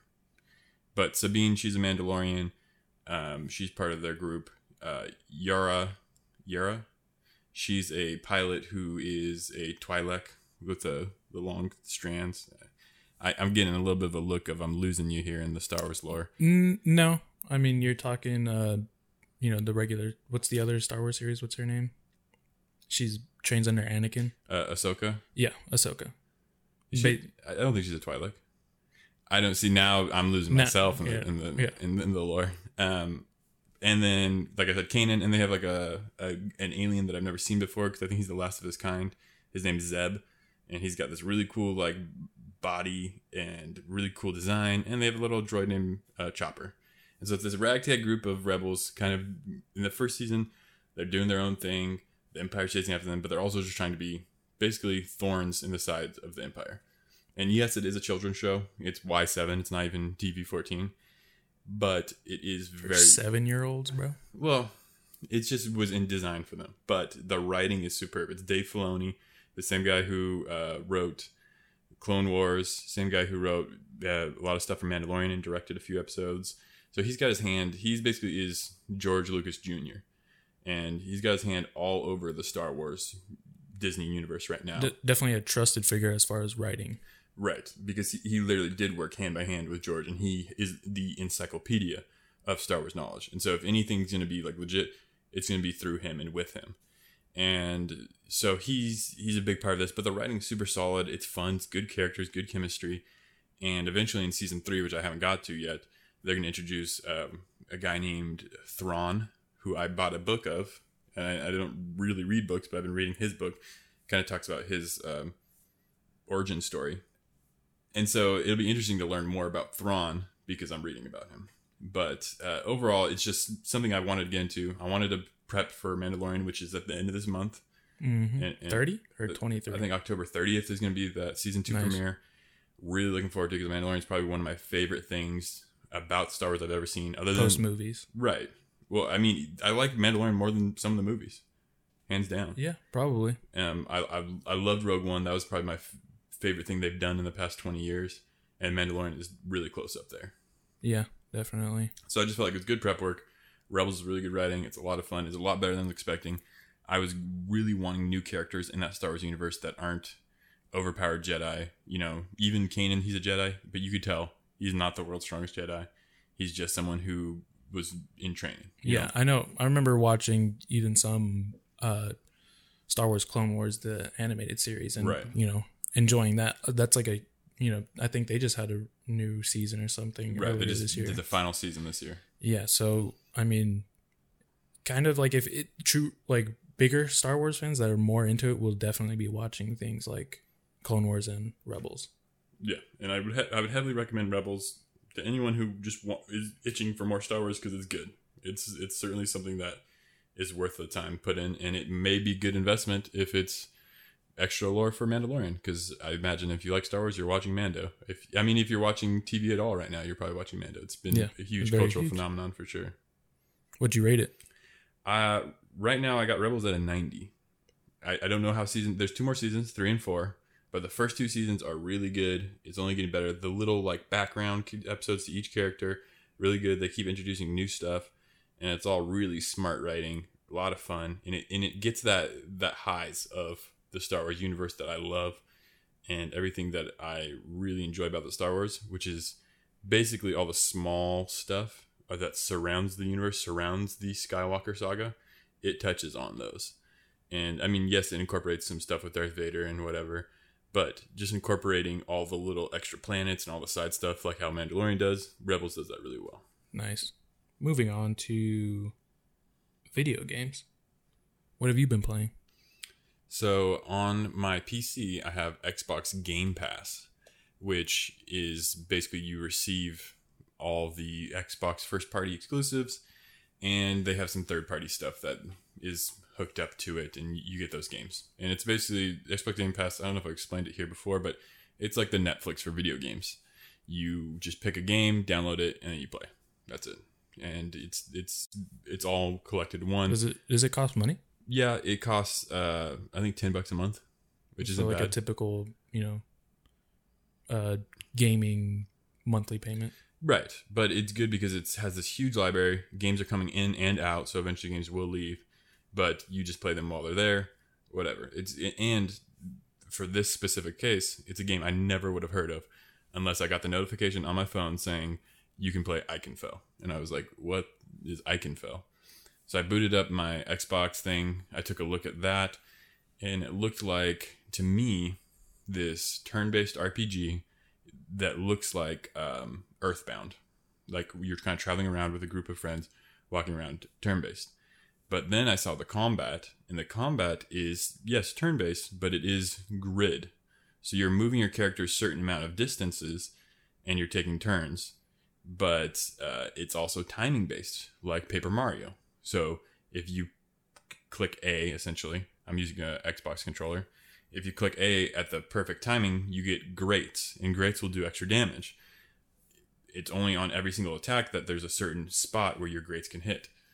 If you miss it, you'll get an oops, and then you'll do minimal damage. The same thing on defense. If you press A right at the time of getting hit, you get great, and it'll do a lot less damage. If you don't, then you'll get oops, and then there's something in the middle, which is nice, which is kind of like your buffer. Oopsie boopsie. So you got oops for max damage against you, nice for deflecting some damage, and then great is like minimal damage. So it's just like Paper Mario, because I believe that's how it works on that timing-based system. But it's this sprite-based, basically looking like Earthbound. Have you played Fire Emblem? Yes, I played Fire Emblem. Which is like grid. Which is 100% like a tactical TRPG, I think, tactical RPG. And that's 100% grid-based, which is what like Wargroove is like. You're moving units on a grid, and that's the entire gameplay. Everyone has a different type of movement. Right. Whereas Ikenfell is like you are moving with your group in this overworld, and then you go into combat. Like you choose to go into combat. It's not random encounters. Okay. You choose to go into combat. So there's no random encounters. You just walk up to people, and then you enter that combat zone. And it's not like it's more of like a horizontal grid. So it's like, I think it's like 3 lanes wide, wide, and then long. It's like, like 16, 15. So it's more like a rectangle. And that's your kind of your grid that you're going on. But there's lots of different ways you can interact with that grid. Certain characters have traps. And so if you step on that trap, you're going to get lit up and you can't use your action. So you move, use your action, and it's just like a RPG turn-based like that. You have items that heal and whatnot, but it's interesting enough I love the timing-based like Paper Mario. Paper Mario is one of my favorite games, and not a lot of games have scratched that itch. I love the sprite-based looking art style because it adds for a lot of cool effects. The writing is a lot of fun. I'll get into the plot in a second, but the music is really special too because it combines both of that chiptune, like bit style of like the SNES, and it actually incorporates real instruments like strings and harps and violins and stuff that guitars, acoustic guitars, and singing. So it incorporates a lot of like real live instruments with that chiptune kind of noise. And so it breaks through that. When people have to do bit style, they think, oh, this is how I have to make the music. It's like, no, it's a fusion of modern and... Is that Legend of Zelda? I think so. It was a good attempt. But yes, like that's how the original one was. And this game has a lot of those cool instruments, and boss fights have like really powerful, good songs. And the basic plot is you are playing someone's sister who goes to this like witch academy, and she's gone missing, and you're looking for her. And you didn't have powers your whole life. That's why you didn't go to this witch academy. you didn't have any magic or whatever, but she did. And so you stumble in the opening minutes. You basically have to work your way into Eichenfell, which is the Witch Academy, and you discover that you do have a power, and it's fire. And people are like, well, we've never seen fire magic before. This big kind of boom happened, and then people started to get more powers. And that's where the story takes you. And so it's very similar to... Do you, like, say, like, pick up and drop characters from your party, like a typical, like, RPG like that would be? Your party definitely grows, and then you can only have 3 in fights at a time. But you just kind of choose. But everyone gets XP, even if they're not in the fights. Okay, cool. But, can they die like a typical RPG too, like that? No, I think if anyone hits 0, they just get knocked out.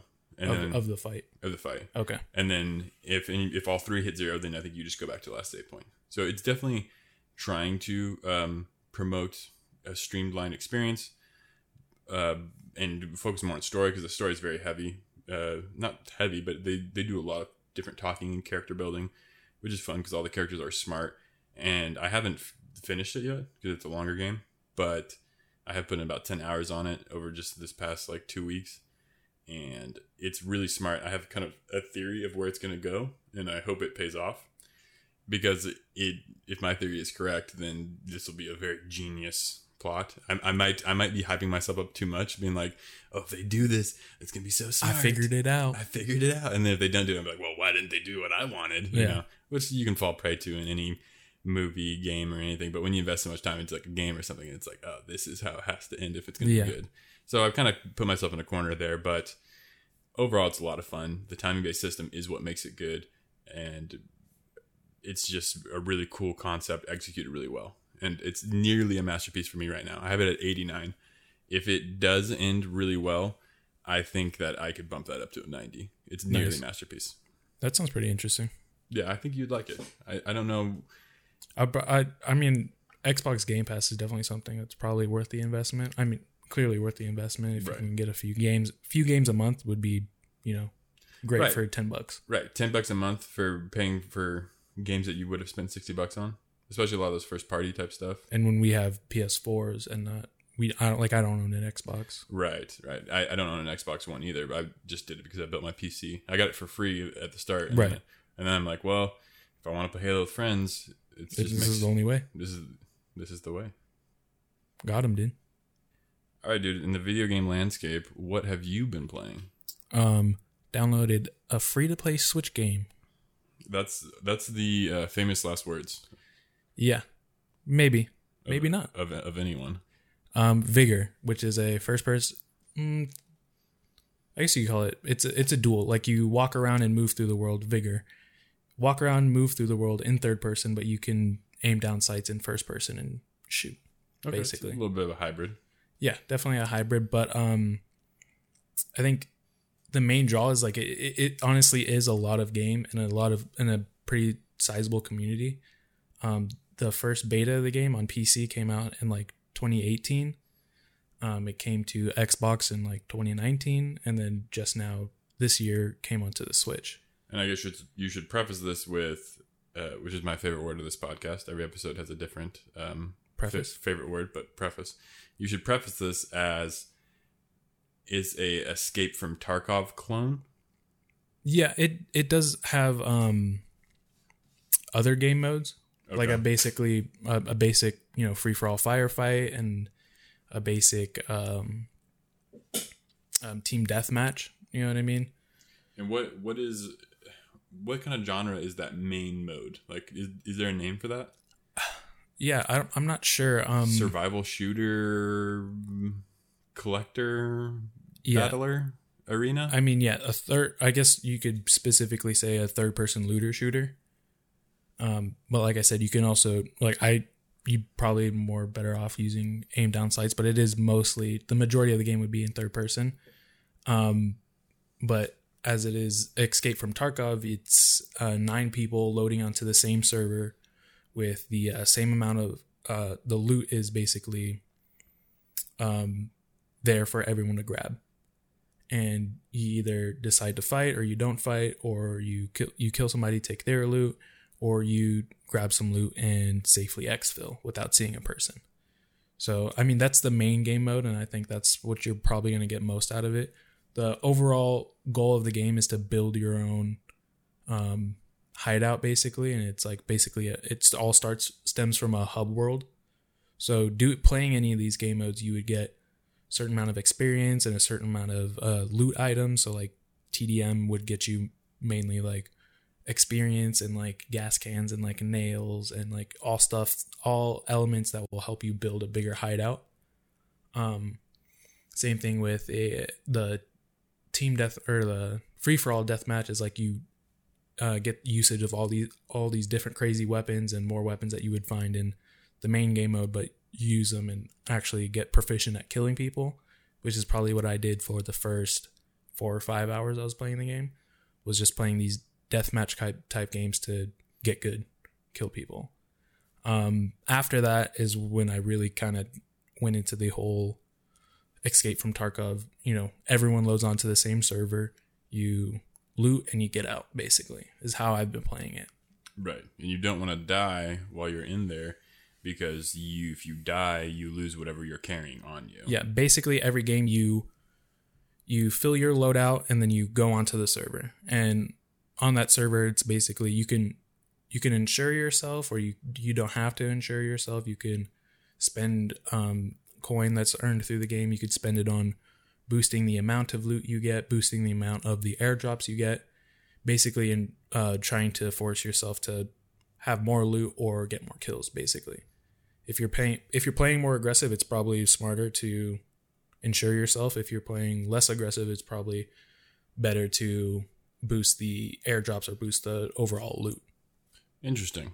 Yeah, I don't know if that kind of style is going to do anything for me, because I don't like battle royales to begin with, and it's kind of a variant of a battle royale, because there's no circle that's being collapsed. It's just one big map, but it's the loading in all at one time. Yeah, going every man for himself. So how it does work to like basically push people off the server is each server is basically timed.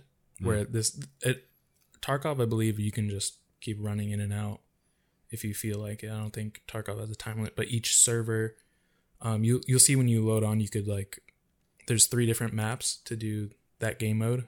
I think it's Elimination was the game mode called. But yeah, there's 3 different maps, and you see a timer at the bottom of each map, and if they refresh and they have like an hour span, but you can join a match that's literally like have 10-15 minutes left.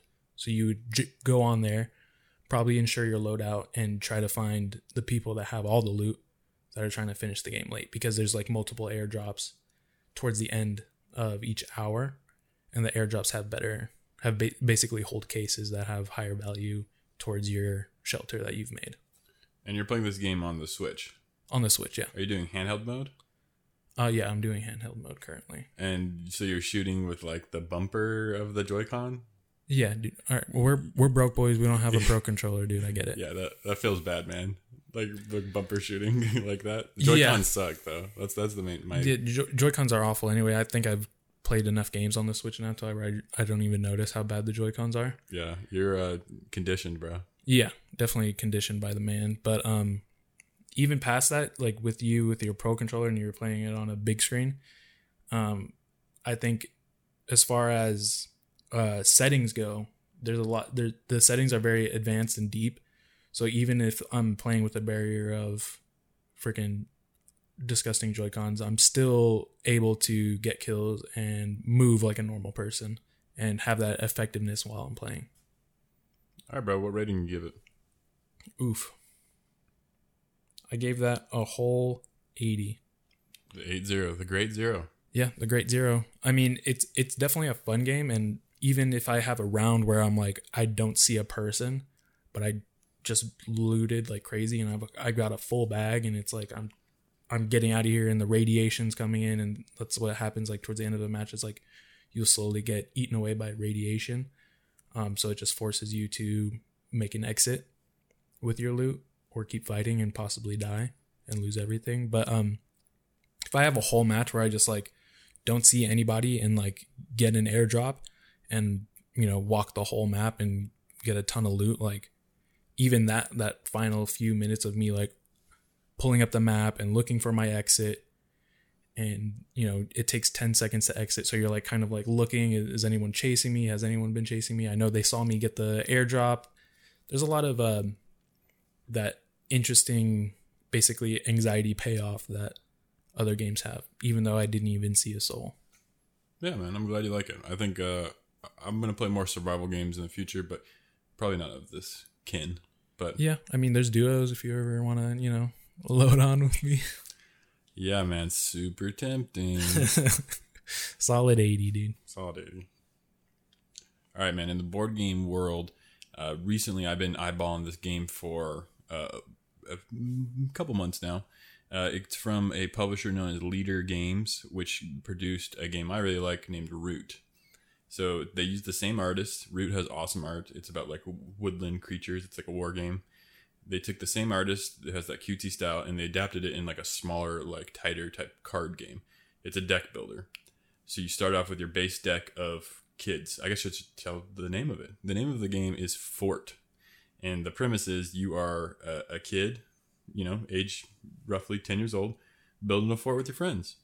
And nice. You have cards that have different actions on them. And you play one card per turn. And you can make it stronger by putting cards of similar suits. You have like fun little suits, like in normal 52 card pickup, you got diamonds, hearts, clubs, and spades. And there you go. Those are the 4. Yeah. Yep. And in this game, you have 6 suits, which are like squirt guns, shovels, and things of that nature.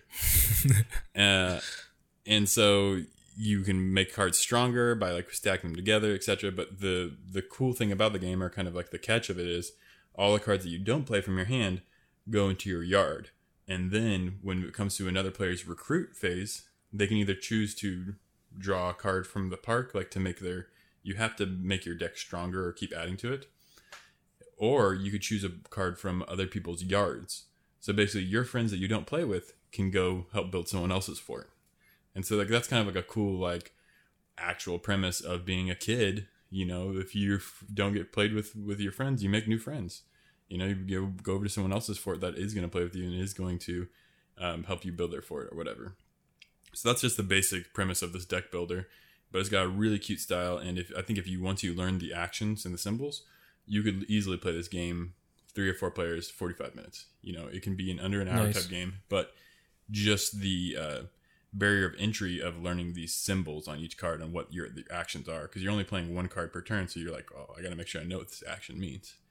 So that kind of barrier of entry can be a tough for the first game, but I think literally after 1 or 2 games you should know the symbols. But I found it a lot of fun. I like deck builders a lot.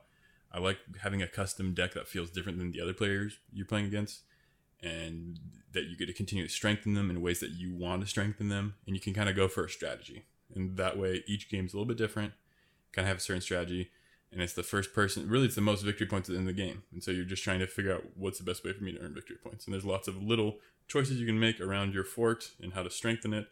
Put cards in your lookout. You can have to put, one of the resources of the game is pizza and toys. Nice. So you're trying to manage how many pizza and toys you have, because you need to spend pizza and toys to upgrade your fort. So it's a lot of little cutesy type things. The art's awesome. It's just a really cool, really great, cheap deck builder game for anybody that's looking into that genre or just wants a card game. Love deck builders. Yeah, deck builders are really smart and they're a lot of fun. What'd you rate it? I rated it an 86 out of 100. Nice, dude. That's because I think it's a great game, good art. Like I said, the points I would dock off are because of how complex some of the actions are. For how simple a game it is, some of the actions can look intimidating because they have certain things in parentheses, meaning you do it first and then you do something afterwards. So it can look like a math equation. And because it can be a little intimidating just to look at those symbols. But once you get it, it still plays pretty easily. Yeah, and it's not super deep. That's why I'm not giving it into the 90s either. It's not like it's like I can keep replaying it and get something new every time. But it is a lot of fun, and I'd heavily recommend it. Nice, dude. So we had a game night recently. We did. And there was a certain game there that you enjoyed? Yeah, we cracked a few games, but I think specifically Wavelength is what I wanted to play more of for sure. Okay, and what's Wavelength? Wavelength, you're basically one person in this team, and you set the... I don't know how to explain it. There's a game piece basically, and it's a... like a meter? Yeah, a meter, and you set it to a random position, and it's basically a score of how, like, 4 through 2? Yeah, 4 points, 3 points, and 2 points is how many points your team can score. Yeah, but it's set randomly across this half meter, and then the one person is the only person that gets to look where the points are, and that person also draws a card, and basically it's like a 180 degree of this two-sided card. So you'd have something like is like a video game and not like a video game. So like that would be a card set, and then the points are somewhere on that 180 degree meter, and you're trying to get the rest of your team to guess as close as to the 4-point marker on that meter is. Right. So basically one person's that code master. They're giving a clue to help your team figure out on what end of the spectrum is that random 4 points that you want your team to get. So it, like in this example, if it's all the way to not like a video game, if it's basically the furthest, we'll say left in this case on the 180 degree scale, then you want your team to get something, and so you'd give a clue of something that's not like a video game. So you might say a shoe, right? A shoe is not like a video game, but then your team might be like, now wait a second, now you can also like tie your shoe as a game, and kind of as a game, and like there's a lot of different elements that are similar to video games. So they might like think it's a little bit towards a video game, but you're like no, and you have to be silent as the code master, just like you would in Codenames. Yeah, and it's also more like we basically, you get a whole phrase for the code you're giving the rest of your team. I think that was a good part of it, whereas other code games, it's kind of just like a word, right, or something very specific, and it might make you think more, but it also has the element of the codemaster can do something very broad, right, and try to really narrow down like where the 4-point marker is. And then I think the other part of the game is like we played with larger teams, and that made it sway like really far, whereas like if you're guessing towards 3 people, one person might be like maybe inch it this way, inch it that way, and you could lose a game or win a game from just that little inch from that third party in your team. Right, from that little like meter that you're clicking left and right, and that's kind of the most satisfying part, is you're twisting that meter, right, and you're trying to figure out where does this person think it is. Because it's shielded, and the rest of the team obviously doesn't know exactly where the marker is. They're taking that guess. Right, so they're trying to figure out based off your clue where your codemaster is trying to lead you. So it's a give and pull of both sides. It absolutely wanted me to like. I just wanted to play more rounds. Basically, I wanted to see what more cards there were. Right, because there's a lot of really cool things like, the whole thing that makes the game good, I think, are the opposite ends of the spectrum cards that kind of define what you're rotating on. And so one of my cards, for example, was light side of the force, dark side of the force. And so I had to determine now what's in the middle, because that's where I ended up being. And I was like, well, what's something they share in common? I was thinking like force push, and I was like, well, I don't know. Like, are they going to think that's more dark side? So I had to really get into my teammates' heads before I gave my clue, because I wanted them to get something that's in the middle of that, but leaning a little bit more toward the light side. Right. And then there's also like more broader ones where the codemaster has more of a difficulty of giving the guess, where it was like hot or cold, or wet and dry, or rememberable, non-remember, like forgettable and memorable. And like there you have like the option, like I really have to be specific. Like this is water. It's as wet as it can be. The 4 is right on the edge. It's wet. It's water. Oh, is water wet? Water. That was always like a thing like my music teacher would say. I was like, oh, can I go get some, or he would sell water out of his classroom. Probably not. Now that I think about it, that's probably not right that he's selling water, but whatever. He probably sold it for like more than he bought it for, obviously. Right, making some money. Right. And I like one time I just asked like, oh, is it cold? You know what I mean? Is it cold water? He's like, I don't know. It's wet. I was like, that's a dirtbag answer. But now I can't not think about it anytime someone says water's wet. Yeah, because water isn't wet. It's water. Yeah, well, because to be wet means it means it has a dry state. Dry state, and water does not. So it is not wet. But I mean, but that's a thing. Right. Yeah, sounds like a dirtbag teacher. Yeah, he wasn't great. But regardless, a wet or dry. Wet or dry, water. Where do you go on that? Yeah, I think I would probably go around an 80. Oh, 80. Yeah, it was a fun game. I just want to see more cards, and I think with a different team and like different Codemasters, it would get more interesting as time goes on. There's actually an advanced section that we didn't play with that are very hard cards. Oh, nice. One of the craziest ones I've ever read, and I still do not know how I would answer it if it was in the middle. If you drew that card. If I drew that card, because it's double-sided cards, so you can kind of pick and choose. So I just would never choose this side. But on one end of the spectrum is tick. On the other end of the spectrum is talk. So I don't know what that means. I don't know how I would get my team to guess extreme talk. Like, I would just have to try to find, like, what does talk even mean?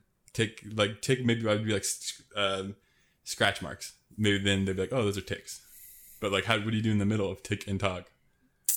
Yeah, I think like as a Codemaster, I'd probably just try to think of, like, tick comes first, talk comes second. So I'd be like 1 or 2, and then try to guide my team somewhere in between 1 or 2. Yeah, no, that's impossible. That's impossible. That's impossible. So there's definitely some like wild cards out there for sure. But I'm glad you liked it, bro. It's definitely one of my favorite party games too.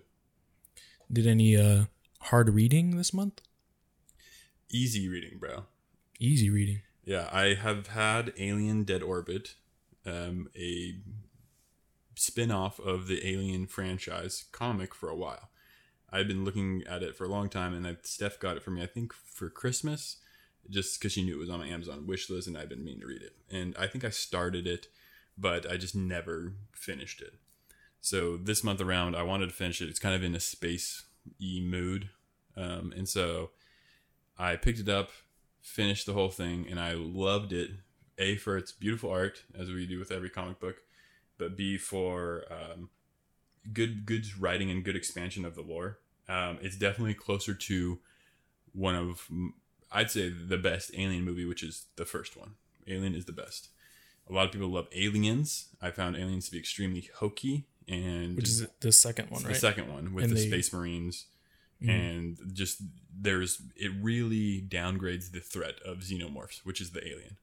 So yeah, when there's like hundreds of them, and they're just throwing bullets at them. Right, when it's like they're like ants, and you're just destroying them, and they just keep coming back. We gotta find the queen. Right, then you really are demeaning of what that value is that's established in the first Alien. In the first Alien, there's literally like, I think, one xenomorph, and then there becomes more after that, but one xenomorph is enough to take out like a whole crew, essentially. Yeah, and also that first Alien, the guy's chest bursting open, when they're all eating, like, is beyond iconic. Right. Of horror, when you think everything's okay, and then it's like, oh, this purely evil entity is about to kill this whole ship. Right.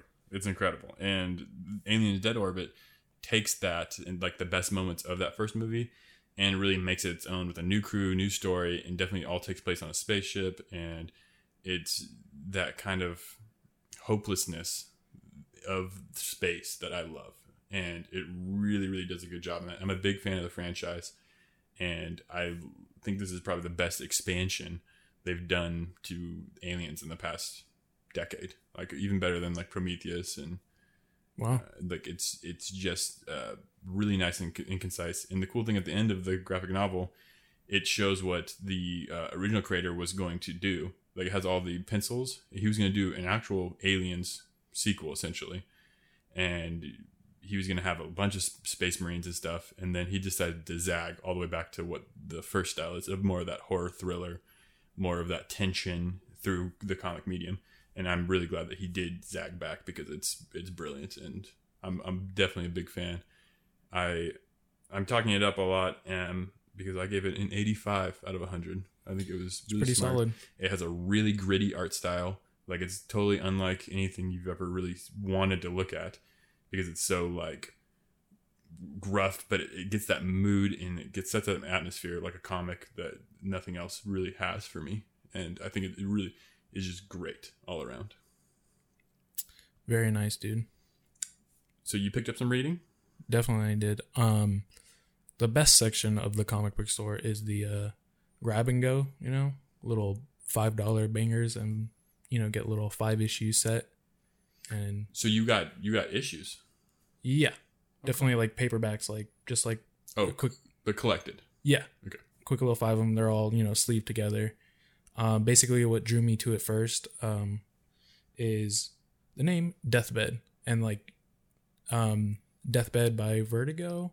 But yeah, the cover specifically, it's like this duality. Like you see this older gentleman, and he's climbing over like bodies of like mummies and zombies and stuff, and it's juxtaposed by the same older man but lying on his deathbed. And that's kind of the first issue. Gives you, just right on the cover, gives you basically the setting. Basically say basically too much, but it gives you the setting, and it's this older adventurer type man laying on his deathbed, and he wants to write his memoir. So he commissions a autobiography writer. Does that make sense? Like someone to translate his life story. Later you find out that this adventurer man is super eccentric, basically. And basically, did I get enough in there for you, dude? No, you do a few more times. This writer shows up to his mansion and, sees all his accolades and his treasures. And you get the sense that this guy lives multiple lives through himself and through his adventures. And you find him on his deathbed, and she's kind of wondering, like, why I haven't heard of him or anything of that specific. And you find out that he's not quite as dead as he first appears to be, because really it's just a cough, and he jumps out of bed because he's surprise attacked by all these mummies and these ghouls in his own house, and they end up burning down his house. But he still is conveying to this writer that we are going on our adventure. We are going on my final adventure because of his slight cough. You know what I mean? He wanted to basically bait his enemies and kill all of his enemies because they would all think he's weak if he's on his deathbed. So then you go into, it's basically an adventure novel. So it's like fantasy. It's fantasy. Okay, yeah. Cool. Yeah. And the other part is like the art is extremely violent and kind of raunchy, but also has the setting. It kind of looks like a Venture Bros or something like a late night tune might show. Interesting. Yeah, but it's violent. There's some boobies, there's some penises, there's some blood. But I wouldn't say this is a hard read. This is definitely an easier read as well. But it comes off very fun, and the duality between the adventurer guy and the like stoned writer basically is a great setting for his final adventure. Yeah, man, that sounds like a sick read. Yeah, very easy, very pretty. Just 5 issues, so it was pretty quick. It was only like maybe in 45 minutes of reading, but it was definitely satisfying. Yeah, I'm glad you keep finding good stuff just kind of at will. Yeah, just dumping my hand in the bag, and even if I rate this an 80, I would still give this to you or my brother or whoever. Yeah, and that's that's what this podcast is all about. Just finding new stuff, going outside your comfort zone, pushing the boundaries of what entertainment is, and ultimately discovering a little bit more about yourself and what you do like and what your interests are. Right, and just going for stuff that you typically wouldn't do. Right. And that's why I would encourage people to listen to every segment on this podcast, just because if it may not interest you one week, we might say something that might expand your horizons a little bit. Definitely catch any podcast this month? So one podcast specifically I want to highlight is one called 99 Questions. And this is from one of my buds over at a community I'm a part of called the MinMax community. And his name is Bob Buell.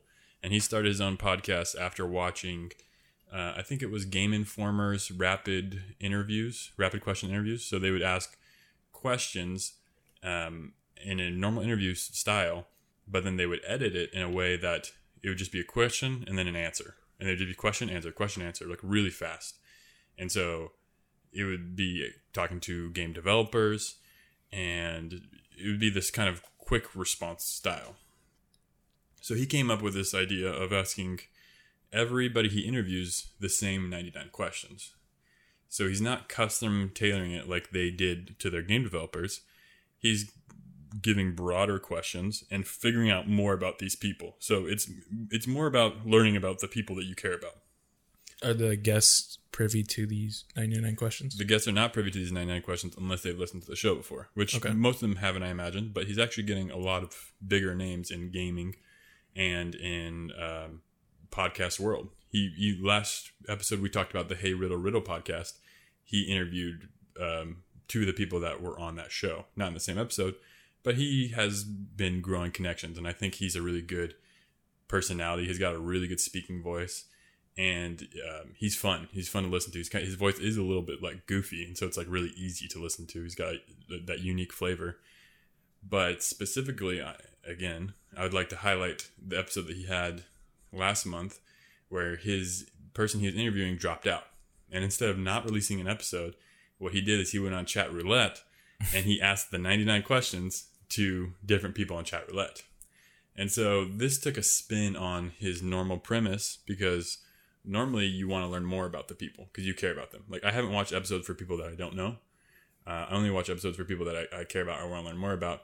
And I want to see how they say, what's the perfect breakfast? That's one of his questions, and I want to learn what's their perfect breakfast. And then what does that enable? And like one of the questions is, do you believe in ghosts? Or one of the questions is, who's somebody that you don't talk to anymore but wish you did?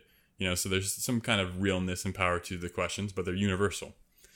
And so it's funny when you get on Chat Roulette and you start talking to these random people that thankfully I can't see because I don't know what they're wearing or what they've got going on. Right. But he's talking to these random people and asking them these questions. And so he's dressed up in like a suit and tie, and he's like just flipping through people. And some people were like just totally down because they got turtle because they just want to chill. And they were totally down to probably go the whole 99 questions, but thankfully he limited those people to like 10. But mostly it's just like people taking bong riffs and like answering questions and whatnot. Nice. But it's a super funny premise after hearing previous episodes and then getting to that one of the Chat Roulette extravaganza and just hearing how like random people's answers are. And like some people that you're like, oh, these people are so dumb. And then they give you like a really like, like, what's a good book to read? And like somebody gives like some like Tchaikovsky or something like real like deep. And you're like, oh, okay. Deep philosophy reads. Right. I think one of his questions is, what is the greatest piece of art of all time? And I think it was like a group of 3 girls that are being loud and obnoxious, typical Chat Roulette. And she's like, what's that one from Van Gogh? Oh, Starry Night. Nice. I was like, yeah, that's certainly a valid answer. Greatest? Yeah, sure. Yeah, sure. It's somebody's greatest. Somebody's, yeah. But it was a really fun episode, and I'd recommend listening to that one.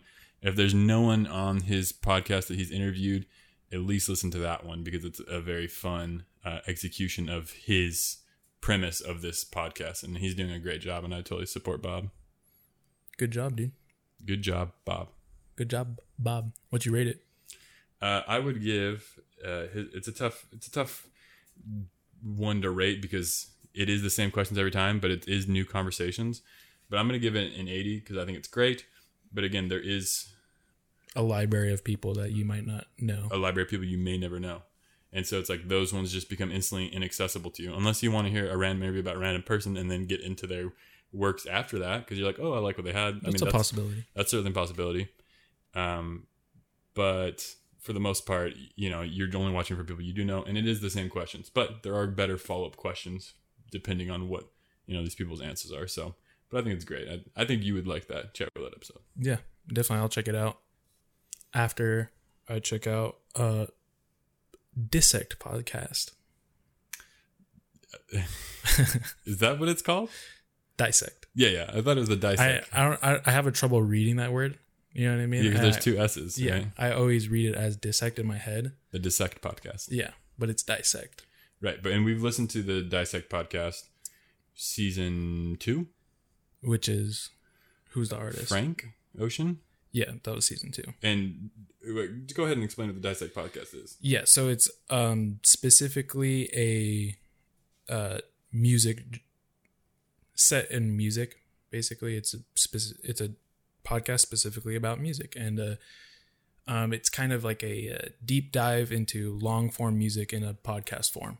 Right, so music theory almost. Yeah, definitely music theory, and overall like breakdown of lyrics and breakdown of samples and breakdown of melodies. Right, and each season he goes into a new artist and kind of breaks down their entire catalog episode by episode. Yeah, or at least a whole album. So sure. Yeah, I think it's probably one of the best musical podcasts you can listen to.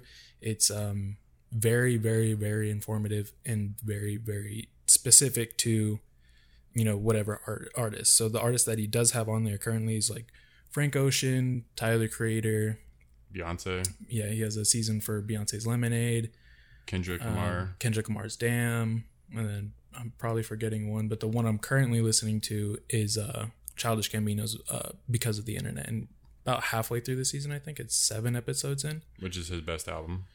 Yeah, definitely his best album, especially after this season. Like, you really understand how much work was put into that album. I need to listen to that. I love that album so much. Yeah, I mean, a lot of people love that album. It's interesting because I felt like I was a bigger fan of Childish Gambino than I really was. You know what I mean? Before listening to the podcast. Oh, I'm so sure. Because there's a lot of weird songs on that album that you forget about. There's some very interesting things about that album. And I think this season specifically showcases how good of a researcher and basically script writing and pulling all this information into small little like 45-minute episodes about a single song. Because when I didn't listen to the release of Camp, Childish Gambino's first album. I think I just caught it second wind, maybe. Yeah, I caught it second wind as well. Like maybe a year after it came out. Right, with nostalgia.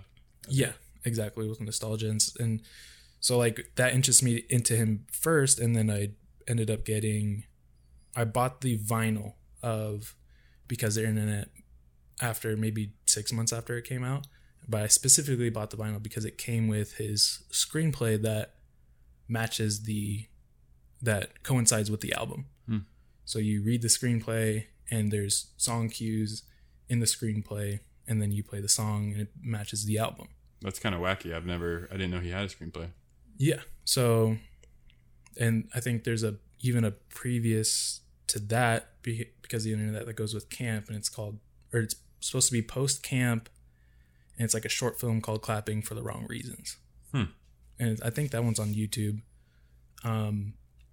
But Because the Internet, the only way you could look at the screenplay online and then play the album with it is the other way to look at it. But I just ended up buying the vinyl. Right. And at that point I was like, oh, this is something very different in music when you're writing a screenplay and an album and that coincide with each other. So I was like, in my head, I was like, this is very, very different than anything I've ever seen before. And then after that, the podcast goes into how it had Because the Internet also had art displays that came with it and a whole internet page. And then later you find just the most interesting things of like secret songs in the album and secret meanings and very different things. And he kind of does that with every album. Yeah.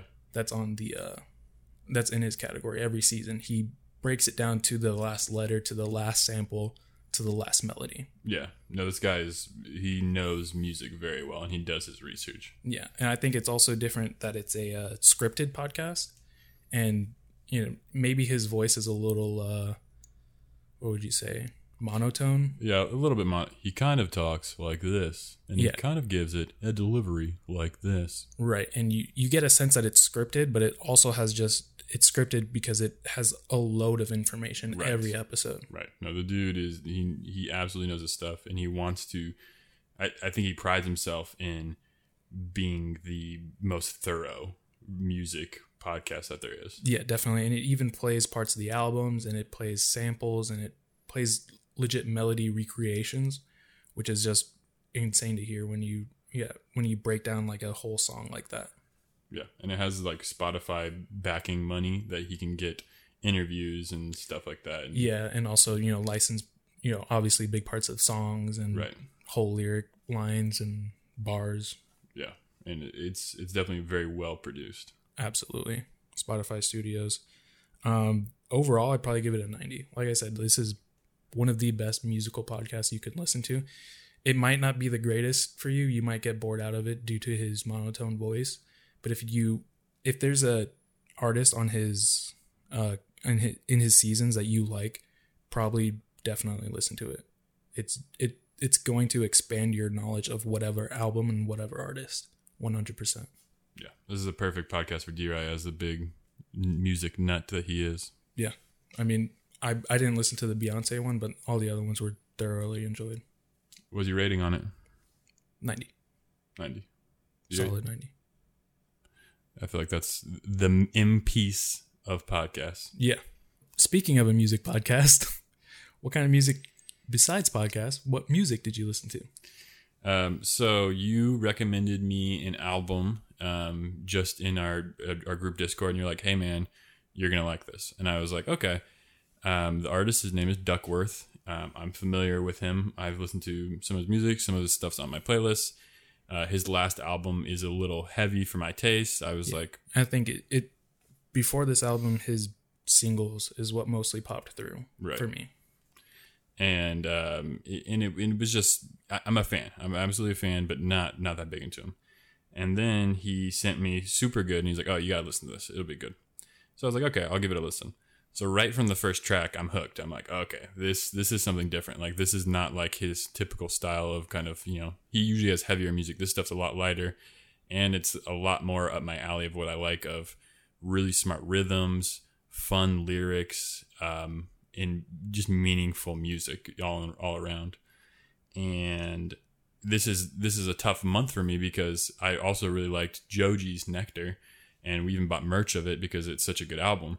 But honestly, I have to talk about Super Good, and I want to share it with all of you listeners at home because it was so special. It was so different in the year 2020 when not a lot of people are making this kind of music that kind of has this funky, jazzier, hip-hop, R&B, combining all these different genres into one more or less rap album. It is so much more than rap, and it's so much better than I was ever expecting it was going to be. So I'm going to pause for 30 seconds of a song from Super Good, and hopefully you enjoy.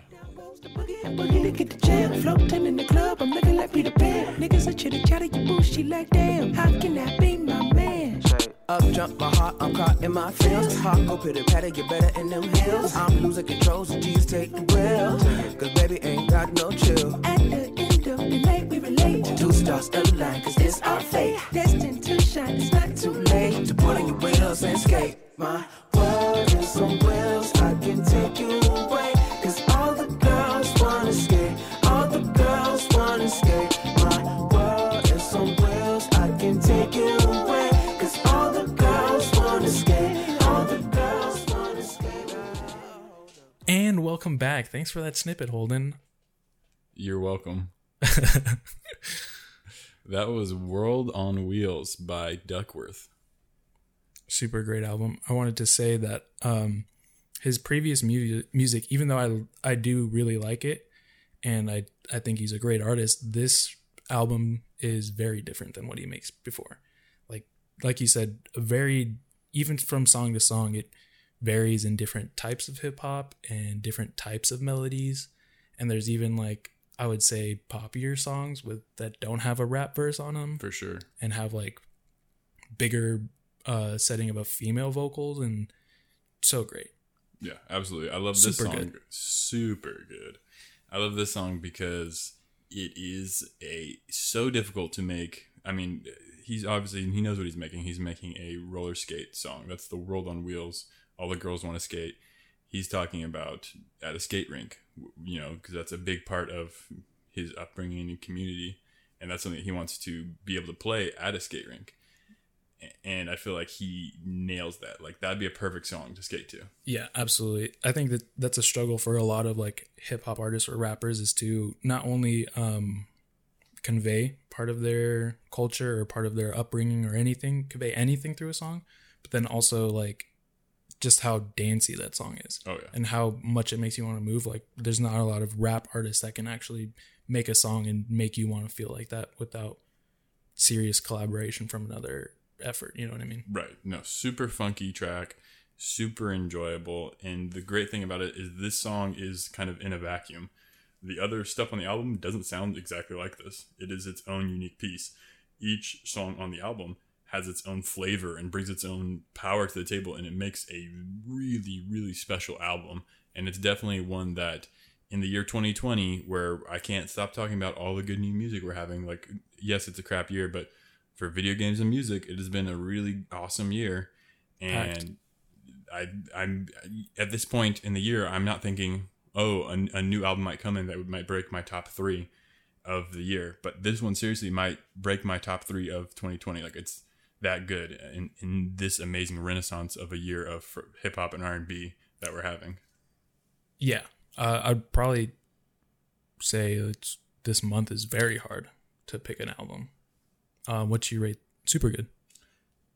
I don't know if I've been expressing it enough through my exuberance, but I'm literally going to give it a 97 out of 100. I think it is a 5-star album, perfect for me, everything that I want out of this kind of rap hip hop album, and tons of R&B, tons of funk, a lot of jazzy bass lines, just everything that's right up my alley as far as like ear tuning. And then his beautiful silky voice over it with the help of female vocals just makes for something really special out of the left park that I was never expecting. And I really enjoyed it more than I was ever thought I could. No hype towards it. Also think helped towards this. How much you enjoyed it. Right. Because I had no expectations. And then I was just like, wow. I've literally listened to this album like maybe 5 times in the past. What? Yeah. You told me about it like 3 weeks ago? Yeah. What music landscape have you been journeying across? So like we were saying, this is a very hard month with Joji, Action Bronson, 21 Savage, YG having pretty big releases. But for whatever reason, in the first week of, I guess, the 3-week break we take, this album stuck out to me like the biggest thorn in front of all those other great albums. This one, for some reason, I kept on repeat, like you said, probably like 5 times this month. But it is The Art of Living by Serene Poems and New Self. New Self. Yeah. And this is an R&B album? This is a pretty traditional hip-hop album. Okay. But I think what drew me to playing this over and over again is its overall just message of positivity.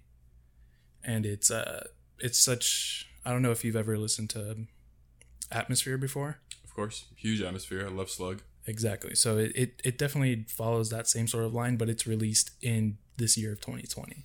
Okay. Which is, that style of hip hop I feel like is kind of buried by a lot of the heavier, darker, harder rap that's out nowadays and been released in the past few years. This just has that supremely positive feeling through every song and through each line. And right. So is it pretty big on lyrical? Because I know Atmosphere is huge into like kind of telling stories through the lyrics of each verse. There's definitely a few songs that open up with just like a spoken word or him rapping over just a drum beat or just a piano melody. So you do get a lot of sense of he's a very good rapper, or at least the majority of the albums are opened by Serene Poems. I think he takes the real head of this album, but it is a joint album, and they're both just crazy good lyricists and just talk your ear off through their verses and make you feel good and build you up. All right, dude, let's give a quick 30-second listen.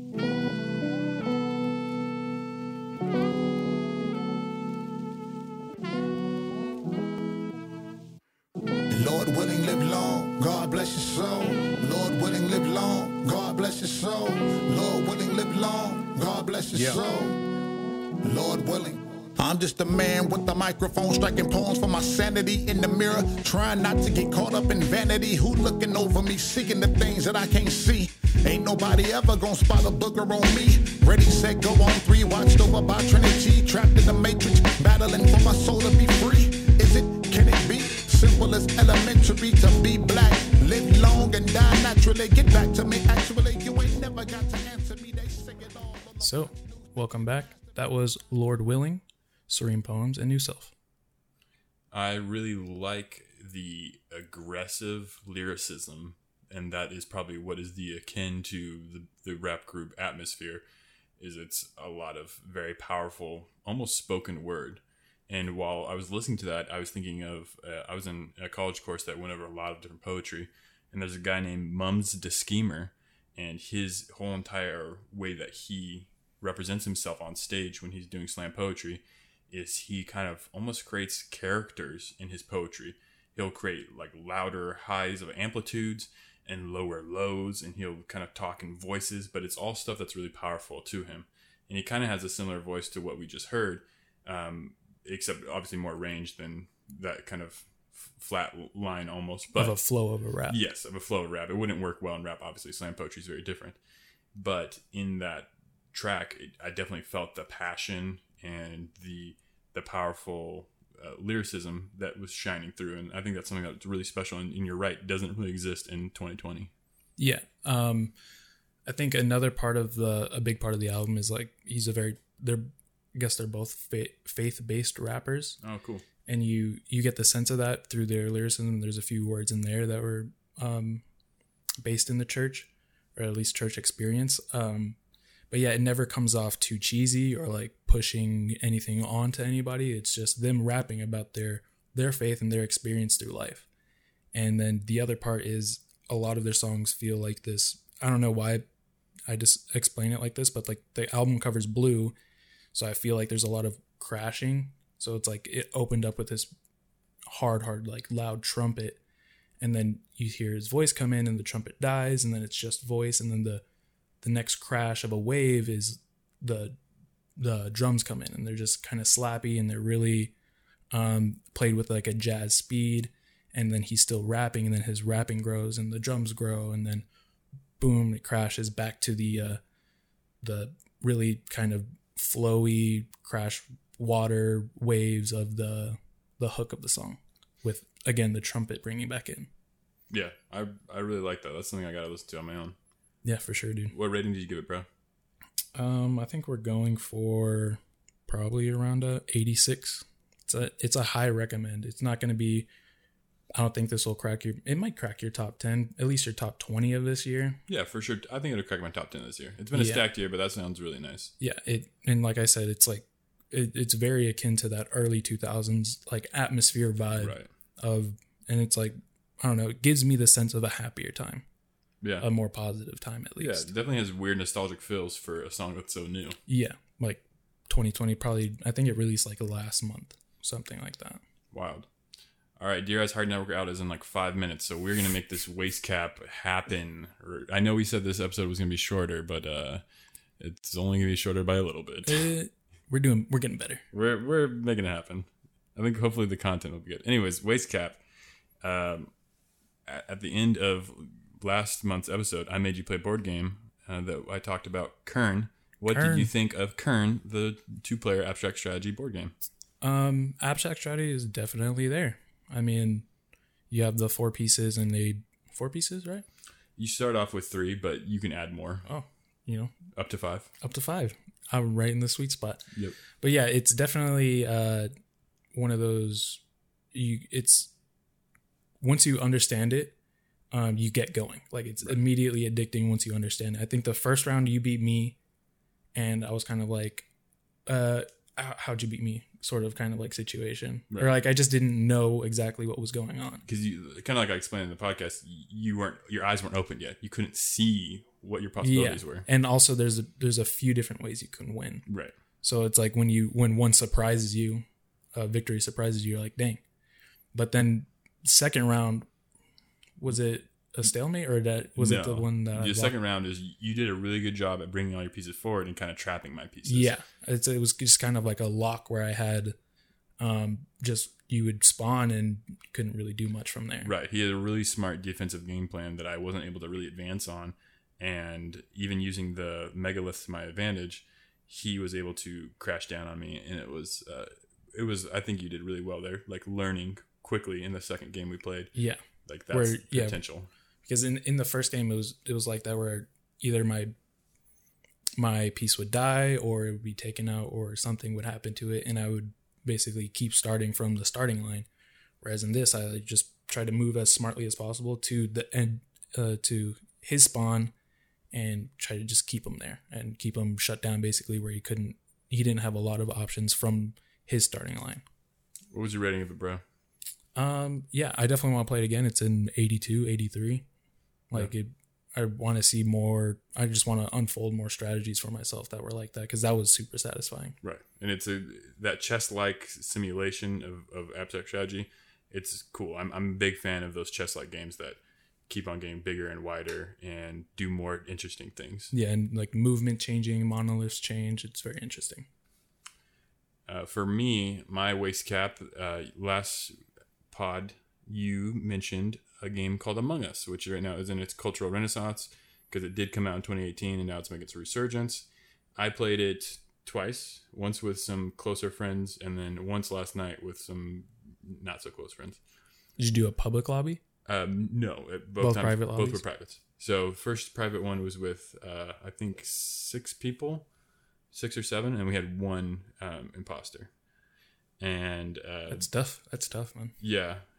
It was definitely tough to be the one, but I had a lot of fun just convincing people about what I was or wasn't doing, and then also like just framing other people. My strategy was to keep it real, like monotone, and be like, okay, seriously, dude, that was on you, even though it was on me. So it's a social deduction game, right? So you're using those capabilities, and I like the social aspect of it, but the actual in-game stuff was where it lost me. You got to do tasks that are like small little mini games, and some of them are just nonsensical. I'm playing on my phone, not on a computer, and it's really lame to empty out the trash. Yeah, I think you made the Jackbox game comparison. Right. We also played a Jackbox game called Push the Button, which I think is a much better version of Among Us, but it also is more tight knit as you're all working together in the same space rather than virtually in Among Us. So yeah, that has the aspect of being more interesting outside of throwing somebody off the ship. Whereas,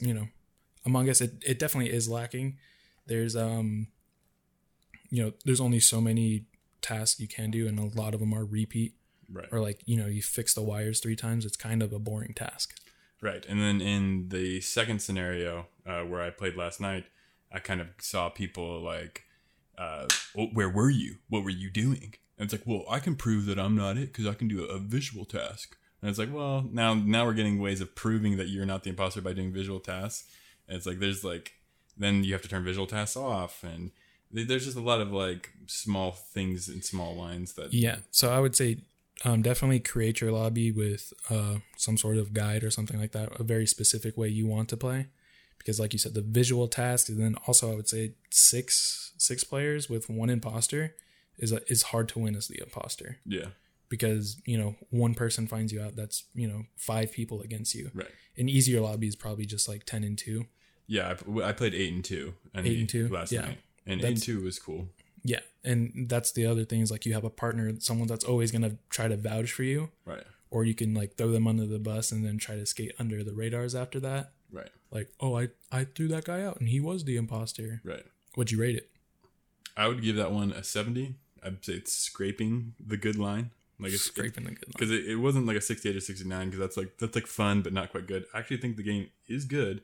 I just think Push the Button is so much better. Like there is a better version. There's a better version. And I'd say Push the Button's like an 86. And not everybody likes Push the Button, as you saw with our group. Mm-hmm. But it's just way better made on testing who is and who isn't. And just a lot more fun of a social aspect than saying everyone's in the same room together, typically playing a Jackbox game. Right. And in Among Us, it's like you're just muting in and out of a Discord. Where were you? Where were you? No, I was there. I was there. You weren't there. Check the logs, dude. I hit that scanner. I was there. And that's basically the social aspect of it. I'm AFK in an event, bro. What happened? Yeah. But I had fun, and I'm willing to play it again, but I think I would just rather play Push the Button if I could, even if it is remote, because you can play Push the Button remote from a Discord chat or whatever, But, all right, well, that's it for the month of Spooktober 2020. Spooky. Hopefully each episode is getting better. That is our goal with this podcast. Better, tighter, stronger, better, faster. I don't know the lyrics. I think that's it. It's better, stronger, faster. We're big Kanye fans. Oh, yeah. Yeah. What was the Kanye voice? I'm playing Yoshi. I'm a god. All right. Well, thank you for listening to How to Waste Your Time. And if you made it this far, you made it further than D-Rad because he didn't know that we had an outro music. Whoa. Have you seriously not heard the outro music yet? I listen to the podcast in sections. No. So like I'll play this section, I'll play that section. So when it comes to the end now, I'm like, okay, there's no more information for me. Right. And I don't judge the last 15 seconds of the last 2 minutes of the podcast. So what, you just skip it? Yeah, I know what happened. I was here. Okay. I don't need this information anymore. I want the meat. I want to revisit the meat and see what I can do better. Well, if you've made it this far, you've made it further than co-host D-Rye ever has. And have fun enjoying this nice, jazzy outro. Bye.